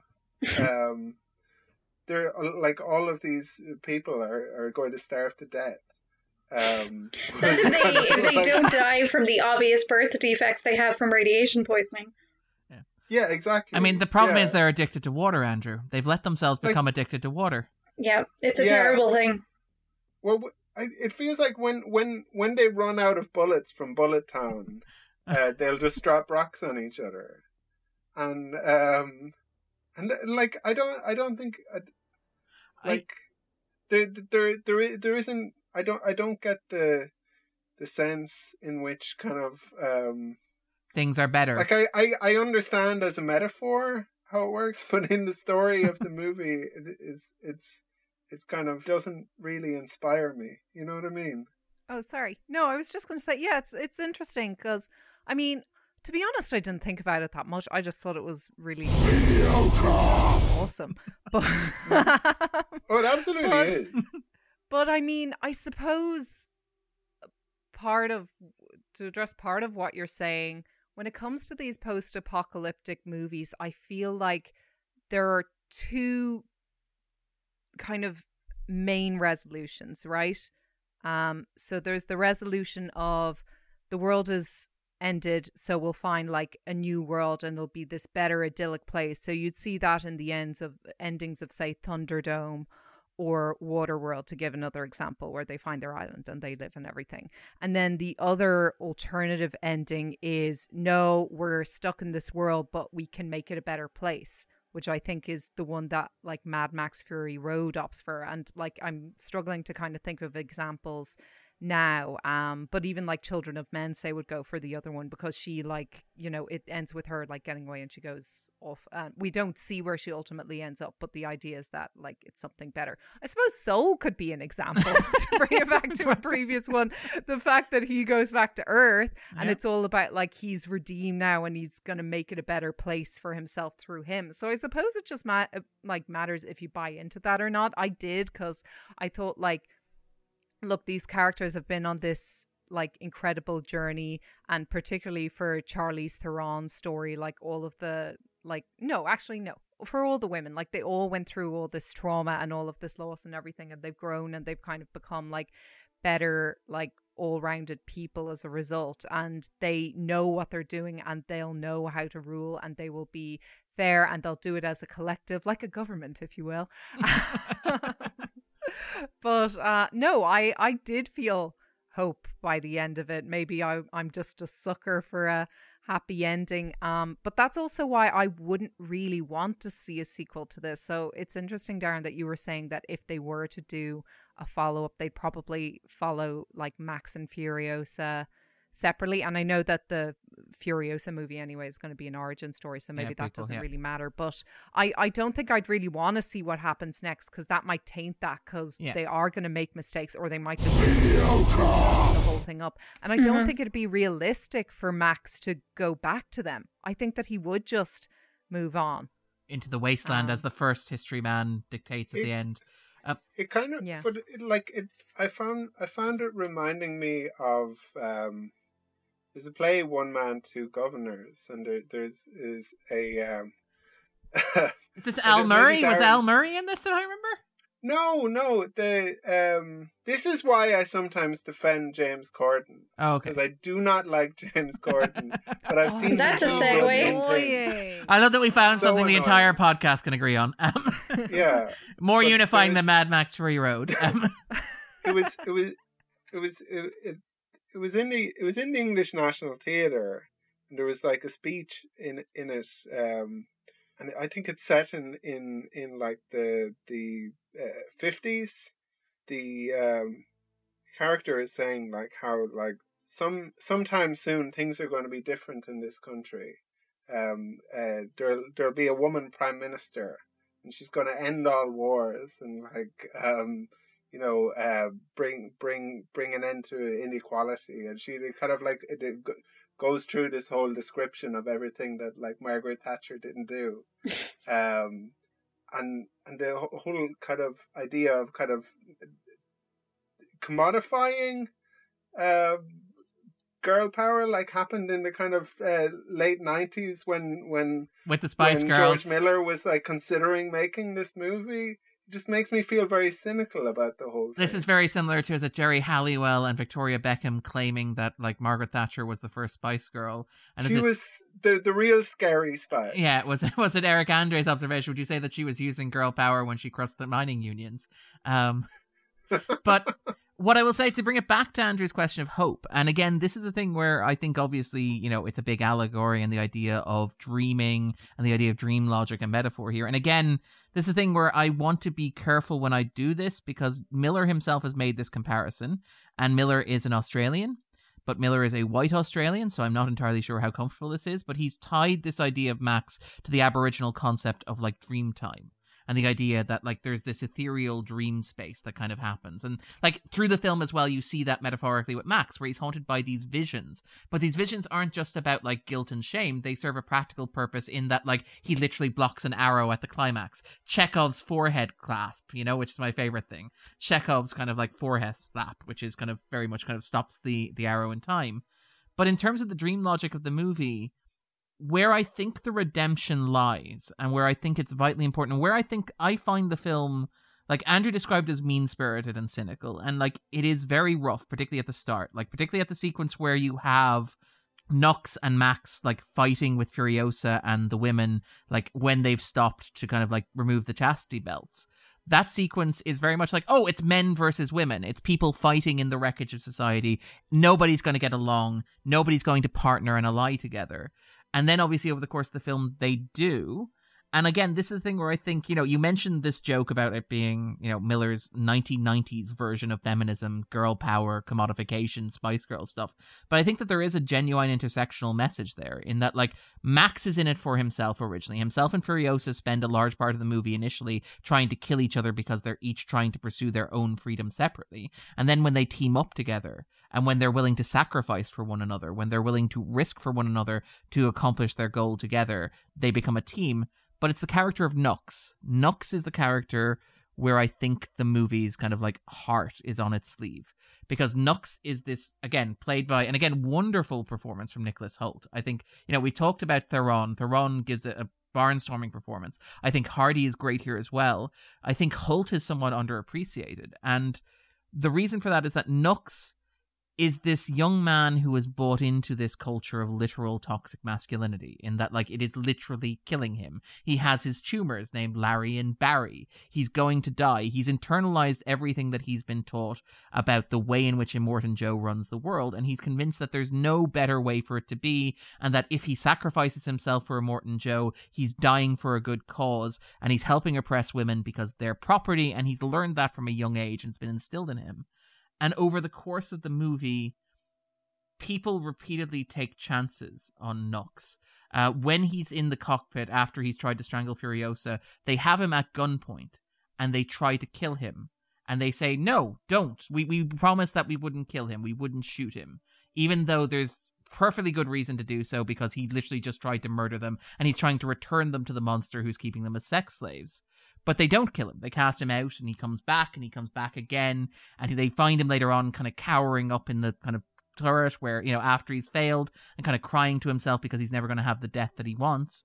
And instead of punishing him, instead of killing him, they rehabilitate him. He finds himself separated, taken out of that environment where he was raised, you know, literally toxic to the point where he needs more blood, from fresh blood from a universal donor in order to keep moving because the environment he's in is so toxic, because radiation is a metaphor.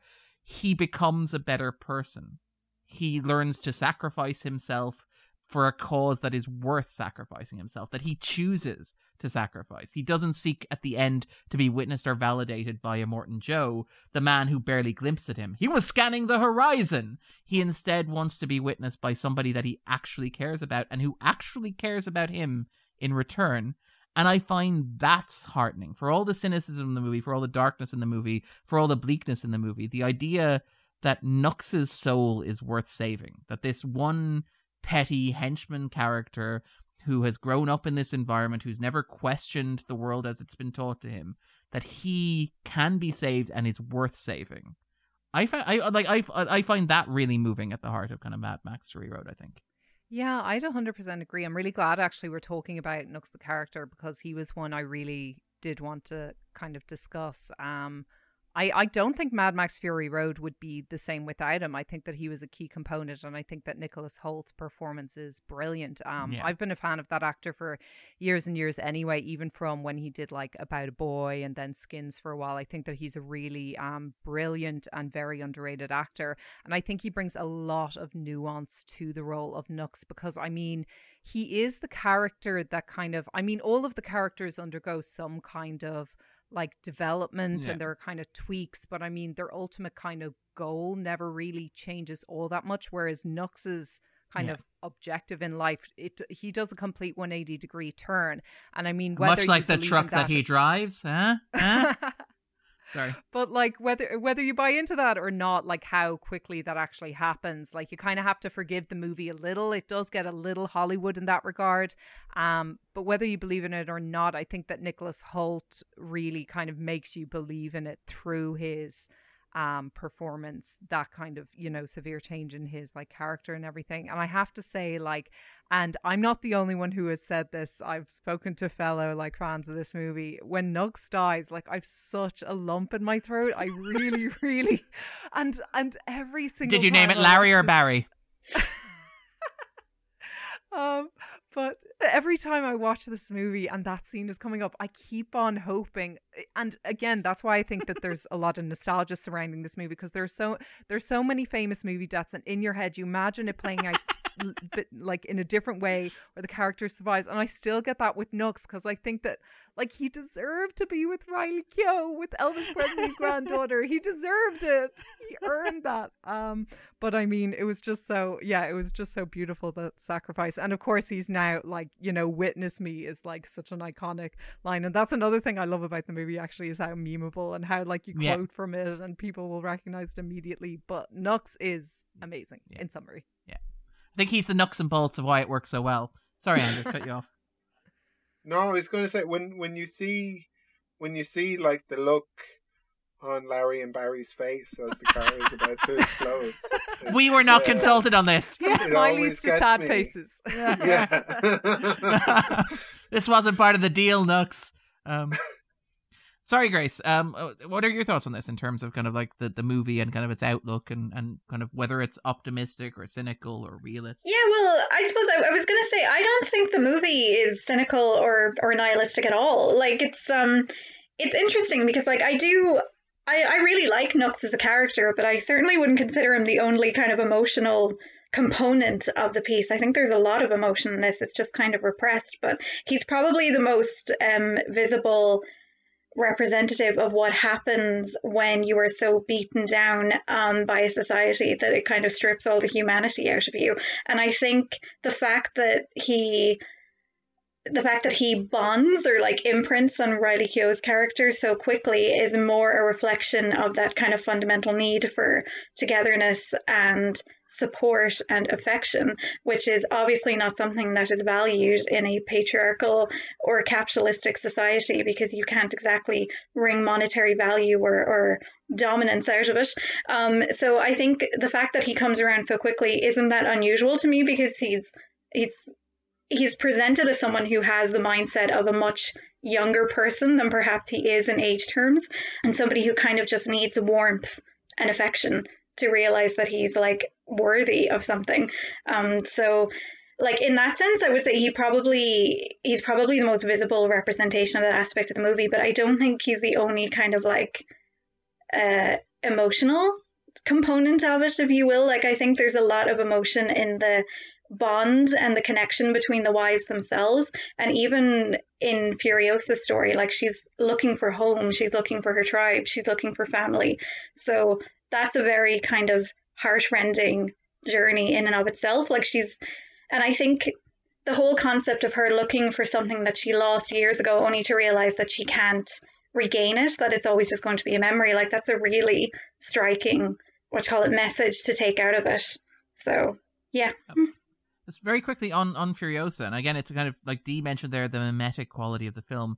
That sequence where Furiosa kind of staggers out into the desert after having that moment of realization that Grace mentions, that there is no paradise, that there is no utopia, that there is no world beyond the one that she's escaped. There's no green place. There is no green place.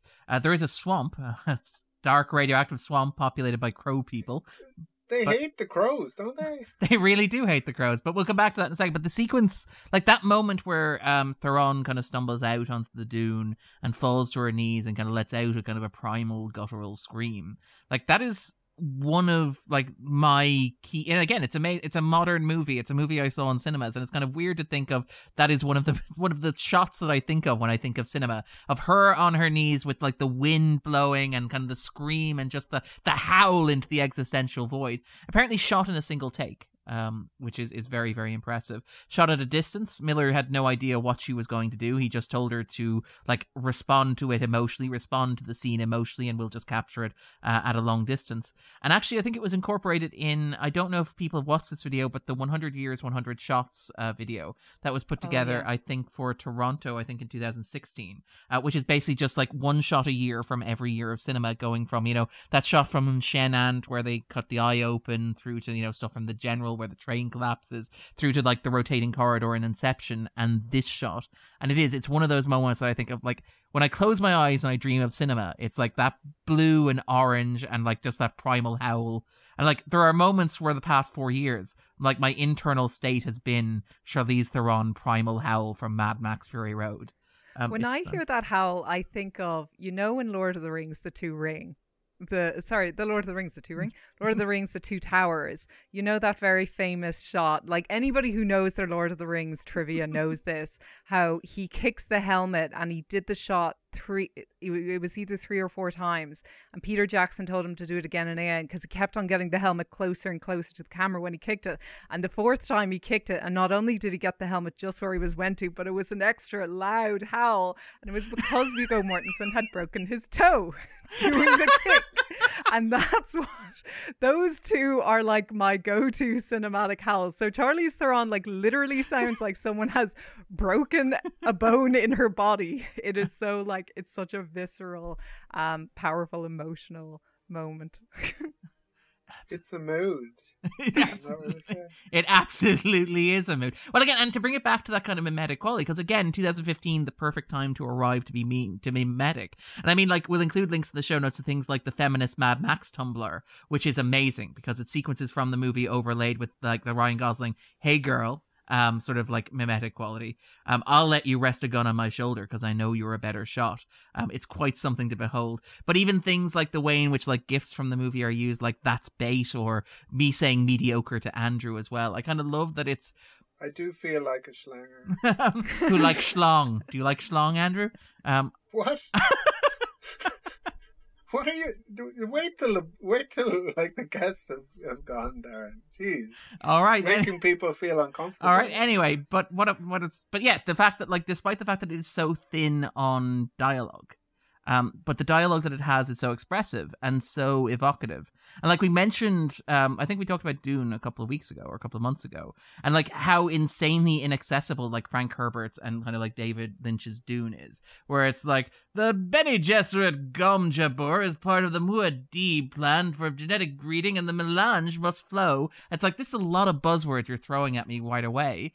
What I really like about Mad Max Fury Road is that, like, despite how restrained the dialogue is, it's all very evocative. So things like saying, like, the bullet farm. And it's like, oh, I know what the bullet farm is. It's where you get bullets from. Or, you know, was it the guzzolene? I think they say that in the movie. They do maybe say that line of dialogue in the movie, right? Yeah, I felt like it was too easy to understand. You know? Where they call, like, gasoline guzzolene for as well. Oh, yeah, you know, and the guy who's counting the cost of everything is literally the people eater. Yeah. Could this be a reference to how individuals are crushed under the weight of certain apparatuses of the state?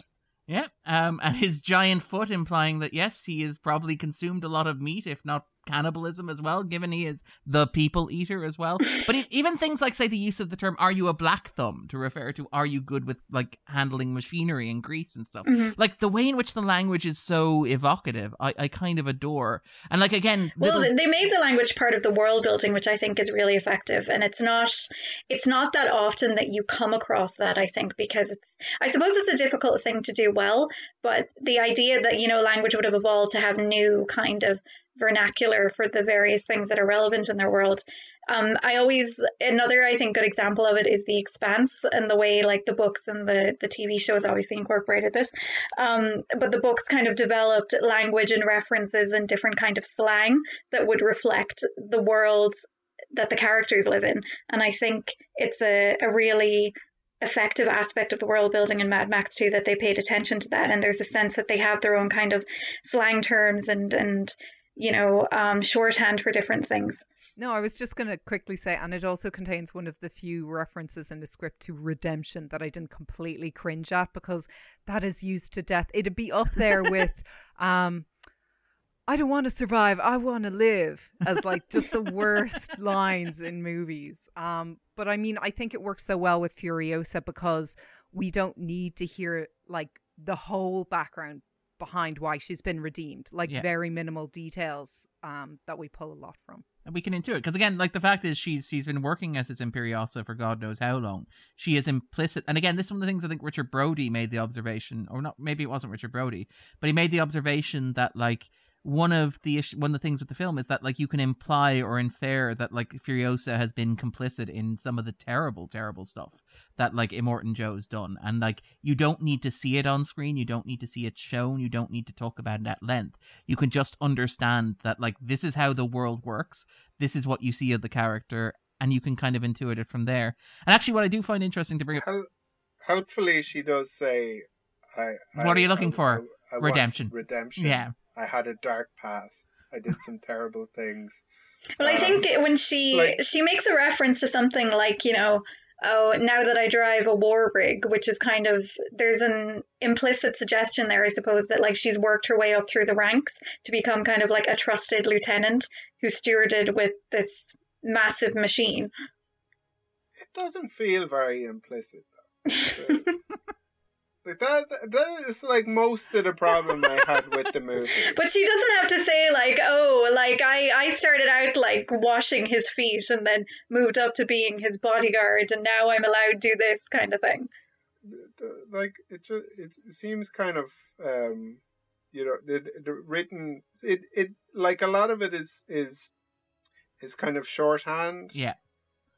And like the writing on Max's back at the start when they mark him a universal donor is probably longer than the dialogue in the script, perhaps. Yeah. There is one, the use of language can be quite telling though in certain ways, because there's one that kind of just jumped out at me there. I was going through some old notes in an essay I had written about this film, and there's the part when they meet the Vuvellini and Furiosa and oh Lord, I can't remember her name. The woman that she hugs, and then she says, "This is our Furiosa," and the way she says it with this real kind of like familiar, like sort of homely feeling, like the Valkyrie. That's it. Yeah. Like this idea that Furiosa has come home to them, and the way it contrasts with like earlier in the film when Angharad uses her body to shield Furiosa from being shot by Immortan Joe, and he just kind of looks at her and screams like, "That's my child, my property." And like the different sense of ownership there, where one is kind of like a statement of power and dominance, and the other one is this sense of togetherness and belonging and finding a home. It's just like the way the little things like that are contrasted in the few lines of dialogue that they have, I think is very powerful. Actually, touching on that, I absolutely love the Vuvellini, however you pronounce it. They're so cool. Like, I know. Old grandmas kicking ass. How awesome is that? I remember having a moment when they appeared, and I was like just thinking to myself, oh man, imagine if this was like a bunch of old ladies on motorbikes, and then it was a bunch of old ladies on motorbikes. I was just like, what? Oh my God, what's happening here? It's so cool. If you read the Mad Max Fury Road Maddox review, he starts getting into now they're grandmas, but it turns out they're kick-ass grandmas, and it's a very, very funny review. He gives Mad Max Fury Road 100 out of 5 stars. I advise people to go read it if they haven't already. But I mean, it's interesting because I mean we're still at a point where there is still a lot of ageism in Hollywood, and especially ageism against women. And I'm not even talking about like, very old women, which would be, this case, but like even, how like women over kind of 40 or 50 still struggle like to get work. And it did foreshadow Halloween, which I think came out, I want to say 2018 or 2019, I think, which was the Jamie first Lee time. Curtis, yeah, Jamie Lee Curtis, and I think that it still holds the record for like the biggest box office success, to be led by kind of an over 60 or 65-year-old woman. So Jamie Lee Curtis is kind of gotten this new status of the kind of cool grandma. And I think that they were attempting that really with Linda Hamilton in Terminator Dark Fate, but it didn't quite pick up the way they wanted it to, because the movie, unfortunately, I haven't seen it now, but apparently it wasn't very good. I do have to watch it at some point because I'm a general like Terminator fan. But it's just kind of interesting how this movie was incorporating that. It's the second best Terminator 3, I would argue. Okay, well... Of the four Terminator 3s that we've had, it's second best. It's not a great bar. No, it's not. No, it isn't. But actually, to bring it back to something Grace said there about the language, because you mentioned the idea of kind of like language evolving over time. One of the things I actually really love about this is the sense in which language reflects the way in which society's devolved, and particularly the war boys, the way in which war boys can barely speak English, like where Nux jumps up, it's like, "You traitored him," or the moment where kind of his lancers like, "If you can't stand up, you can't do war," which I kind of like, again, like an impertinent child. But I think we're about wrapping up. I think we're kind of finishing up here. Is there anything else anybody wants to talk about? Anything that we haven't discussed already with regards to the film? Anything anybody wants to single out? Bungee guitar and the steering wheel flying at the screen. Oh, the 3D, because it was originally designed for 3D. That really did feel like it was designed for 3D, didn't it? Yes, it did. Even watching it like at home today, I was like, yep, I remember when 3D was a thing. Yeah. Again, briefly. Like, have the guitar go right at them. Yeah. Poor Doof Warrior. I hope he's okay. Apparently he has an entire origin story that, Miller's hoping to bring to the screen at some point. But what about Grace or what about Dee? Anything you want to bring up? Anything we haven't discussed already with regards to the film? Anything jumping out at either of you? I'm trying to think now. There's not too much inappropriate smoking apart from the huge crater of wreckage that's left behind them. Oh yeah, that's true. Yeah. But I don't know. Like, I remember it's interesting, Darren, because you kind of brought up a few of the behind the scenes stories in relation to this, and I do find the development hell history behind it absolutely fascinating. The fact that it did manage to get made and it managed to be as incredible as it is. But I mean, I've always been hesitant to look, because like we even have the Blu-ray to look at like the kind of behind the scenes videos, because I just heard that it was just such a difficult shoot for everyone involved, and I did hear that there was a lot of tension on set with Miller between Hardy and Theron and everything, and I don't want it to ruin it for me, because sometimes I find that when you hear about those on set feuds, like I remember a really famous example being like when I saw the behind the scenes video for like West Side Story, and it turned out that Natalie Wood and your man like didn't get along at all, and she just kind of like blanked him. I can't remember now, but the name of the lead actor who plays like Tony and everything, I don't remember that. And now I watch that movie and I'm like, I don't believe in the romance anymore.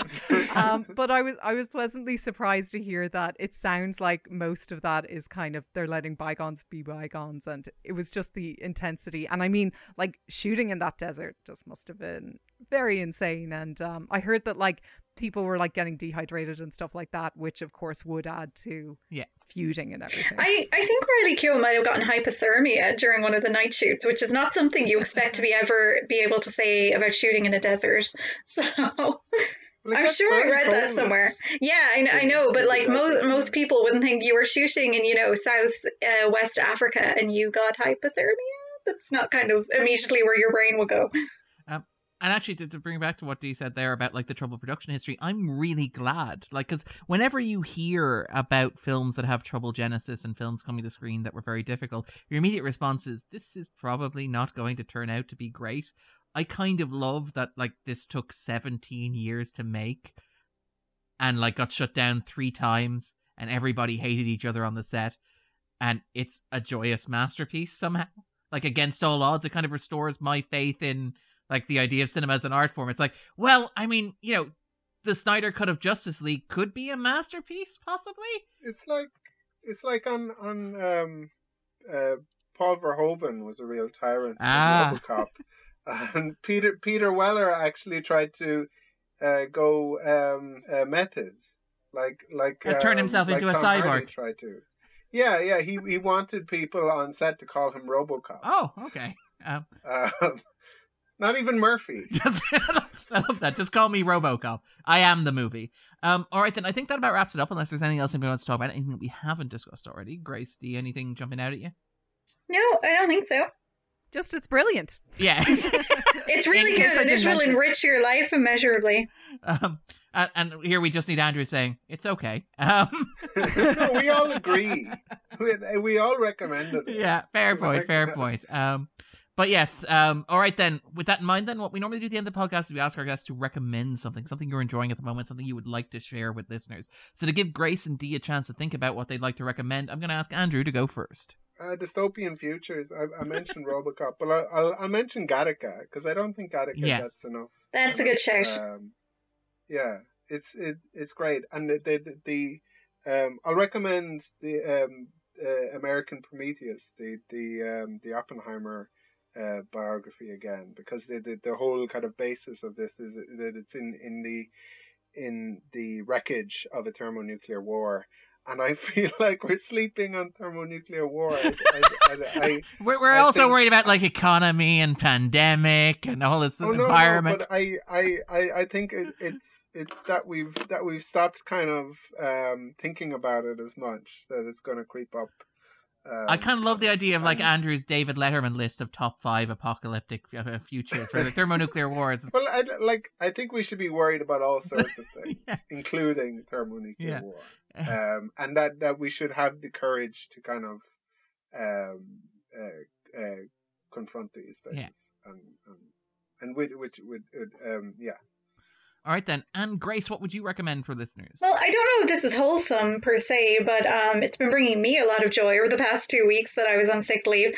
I have been binge watching Eeyore, that great medical drama of the 90s, on all 4 the box sets. So like all of the seasons are on there, and it is wonderful. I don't know what I find so soothing about an extremely fast-paced show where people are like routinely coming into the hospital in bits and ribbons and terrible things are happening, not just to them but to the various characters. But I find it comforting in a very strange way, and if you haven't watched it, I'd recommend that. It's a very fun show. Now, it's very 90s. There are certain things in it that have not aged well, as one can be expected, but it's good. So that would be my shout. Cool. And Dee, what would you recommend for listeners? Yes, I prepared a few. And actually, Andrew, before I forget, I have to mention that I completely agree with you on the masterpiece that is RoboCop. And I think it is an absolute crying shame that it is not on the IMDb top 250. I think it is a fabulous movie because I have heard you mention it on the podcast a number of times in episodes I've listened to. And I'm like, damn, yeah, RoboCop is a good movie.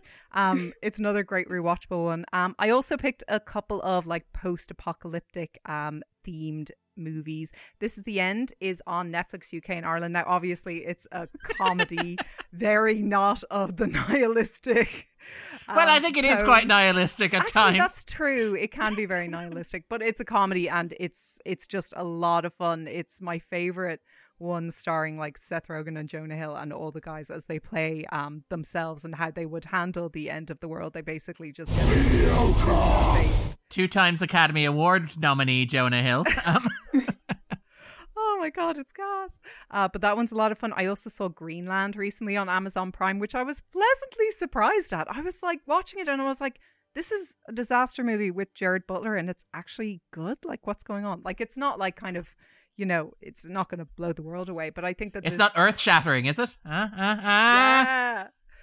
But I mean, the disaster movie is kind of a genre that's become like so worn, and I feel like it was very much around in kind of the 2000s when like CGI was becoming huge and stuff. So we haven't really seen a decent one in a while, and I quite enjoyed that. And then my very last recommendation, which is just if you're looking for something new, not related to the apocalypse, I Care a Lot. I saw this recently. It is the movie that Rosamund Pike got a Golden Globe nomination for recently. A very kind of cynical, like, oh, what's the word I'm looking for? Not reckless. Irreverent? No, it's like, oh, when you have like no morals. It begins with an or. I've forgotten the word now, but she's absolutely fantastic in it. It's probably the best performance I've seen her give since Gone Girl. Although I thought that she was brilliant in Radioactive as well. That's another underrated one. But I Care a Lot is well worth seeking out. It's totally different to any film that like you've seen before, and it's very much a black comedy. So just be prepared for that. Peter Dinklage is in it, yeah, as well, if I remember. Yes, Peter Dinklage and Dion West. I don't know how to pronounce that, but yeah. she's great too. Right. And 3 quick recommendations for myself. First is because, I like things that are bright and colorful. This is the most orange movie ever, apparently. So there's another, let's go with another blue and pastel movie. The wonderful Barb and Star go to Vista Del Mar with the wonderful Kirsten Wiig and Annie Mamito, which I really liked. Jamie Dornan's best performance, which is saying something given his work featured on this podcast to date. I was just going to say, like, that's a pretty low bar there. Featuring not 1, but 2 improvised musical numbers and a rave sequence set to a rave version of My Heart Will Go On. I had a joy with it. It is a very light comedy. It's very goofy. Reminds me of the 90s, kind of like Saturday Night Live comedies like Wayne's World. I had a lot of fun with it. I really enjoyed it. Other recommendation, because we singled out Nicholas Hoult. He's currently in, first of all, he's in The Favourite, which if you haven't seen is well worth seeking out. And he's also in Tony McNamara's TV show The Great, with the wonderful Elle Fanning as well. Yeah, where he plays... He plays Peter, Tsar Peter of Russia, and says huzzah. And I think the best description of him that I've read is Nicholas Hoult playing the douche at every Renaissance fair you've ever been to. And that's pretty much the... I've been to that many Renaissance fairs. But that's kind of pretty much the kind of the bone of it there. And in terms of the last final recommendation, it's apocalyptic, and because it's in black and white, well, it's been reproduced in black and white. And Grace mentioned that, normally putting something in black and white, there isn't always a reason to do it beyond the fact that black and white is inherently classy, but I think it works in this case. It's The Mist, which is the movie from Frank Darabont, who directed The Shawshank Redemption and The Green Mile on the top 250. But The Mist is basically, it's an apocalyptic kind of nightmarish social drama based on the Stephen King novel. My housemate loves that film. She gets very excited whenever I suggest watching The Mist. It's a great film. It's like, and it's really, really bleak, which is fun. Oh my God, that ending will fuck you up. Yeah. I don't know if I should sound as happy when I say it's really bleak. It's so bleak, I get very excited about how bleak it is. But unimaginably dark, you guys. Yeah, but if you watch it in black and white, it actually works really well because it feels like a 1950s kind of like Twilight like Zone. Night of the Living Dead. That's exactly what it feels like, and it actually feels like the right format for it. And also because like the CGI isn't like great in the color version, all of a sudden like the tentacles in The Mist look like claymation when you put them in black and white, and it works really, really well. So yeah, that would be my recommendation. All right, so people looking for a bit of D, a bit of Grace in their lives, where can they find you? So D, where are you at? You can follow me at Deirdre Molumby, DEIRDRE MOLUMBY. I'm doing my little jingle again. So on Twitter, and then I also write for entertainment.ie. So if you click into an article, eventually you'll find me, and then you can click the little thing that says my name, and then all my is there. I'm obviously doing a lot of on-demand reviews at the moment. So you can see what I think about movies that are, being released, even though cinemas are closed. There are new movies out there, guys. So check them out. So I think your on-demand reviews will be very much in demand. And Grace, where can we find you? What you up to? You can find me on Twitter at Pixie Grace. If I choose to allow you to follow me, because my account is on private. But yeah, that's about it really. I kind of took a break from the internet for the past year for the most part, because being online during a pandemic is not good for the soul. So yeah. Yeah. For the price of a pint, someone can follow you. Don't even make me think about pints right now. So sad. I do love that the apocalypse that we're living through is much less fun, involves a lot less driving than Mad Max thought it would, to be fair. Although, to be fair, you know how you can get takeaway pints if they're delivered? You just can't go and pick them up. There's a pub literally 30 seconds down the road from us, and we asked them to deliver us pints, which involved them driving 2 meters up the road just for the sake of it.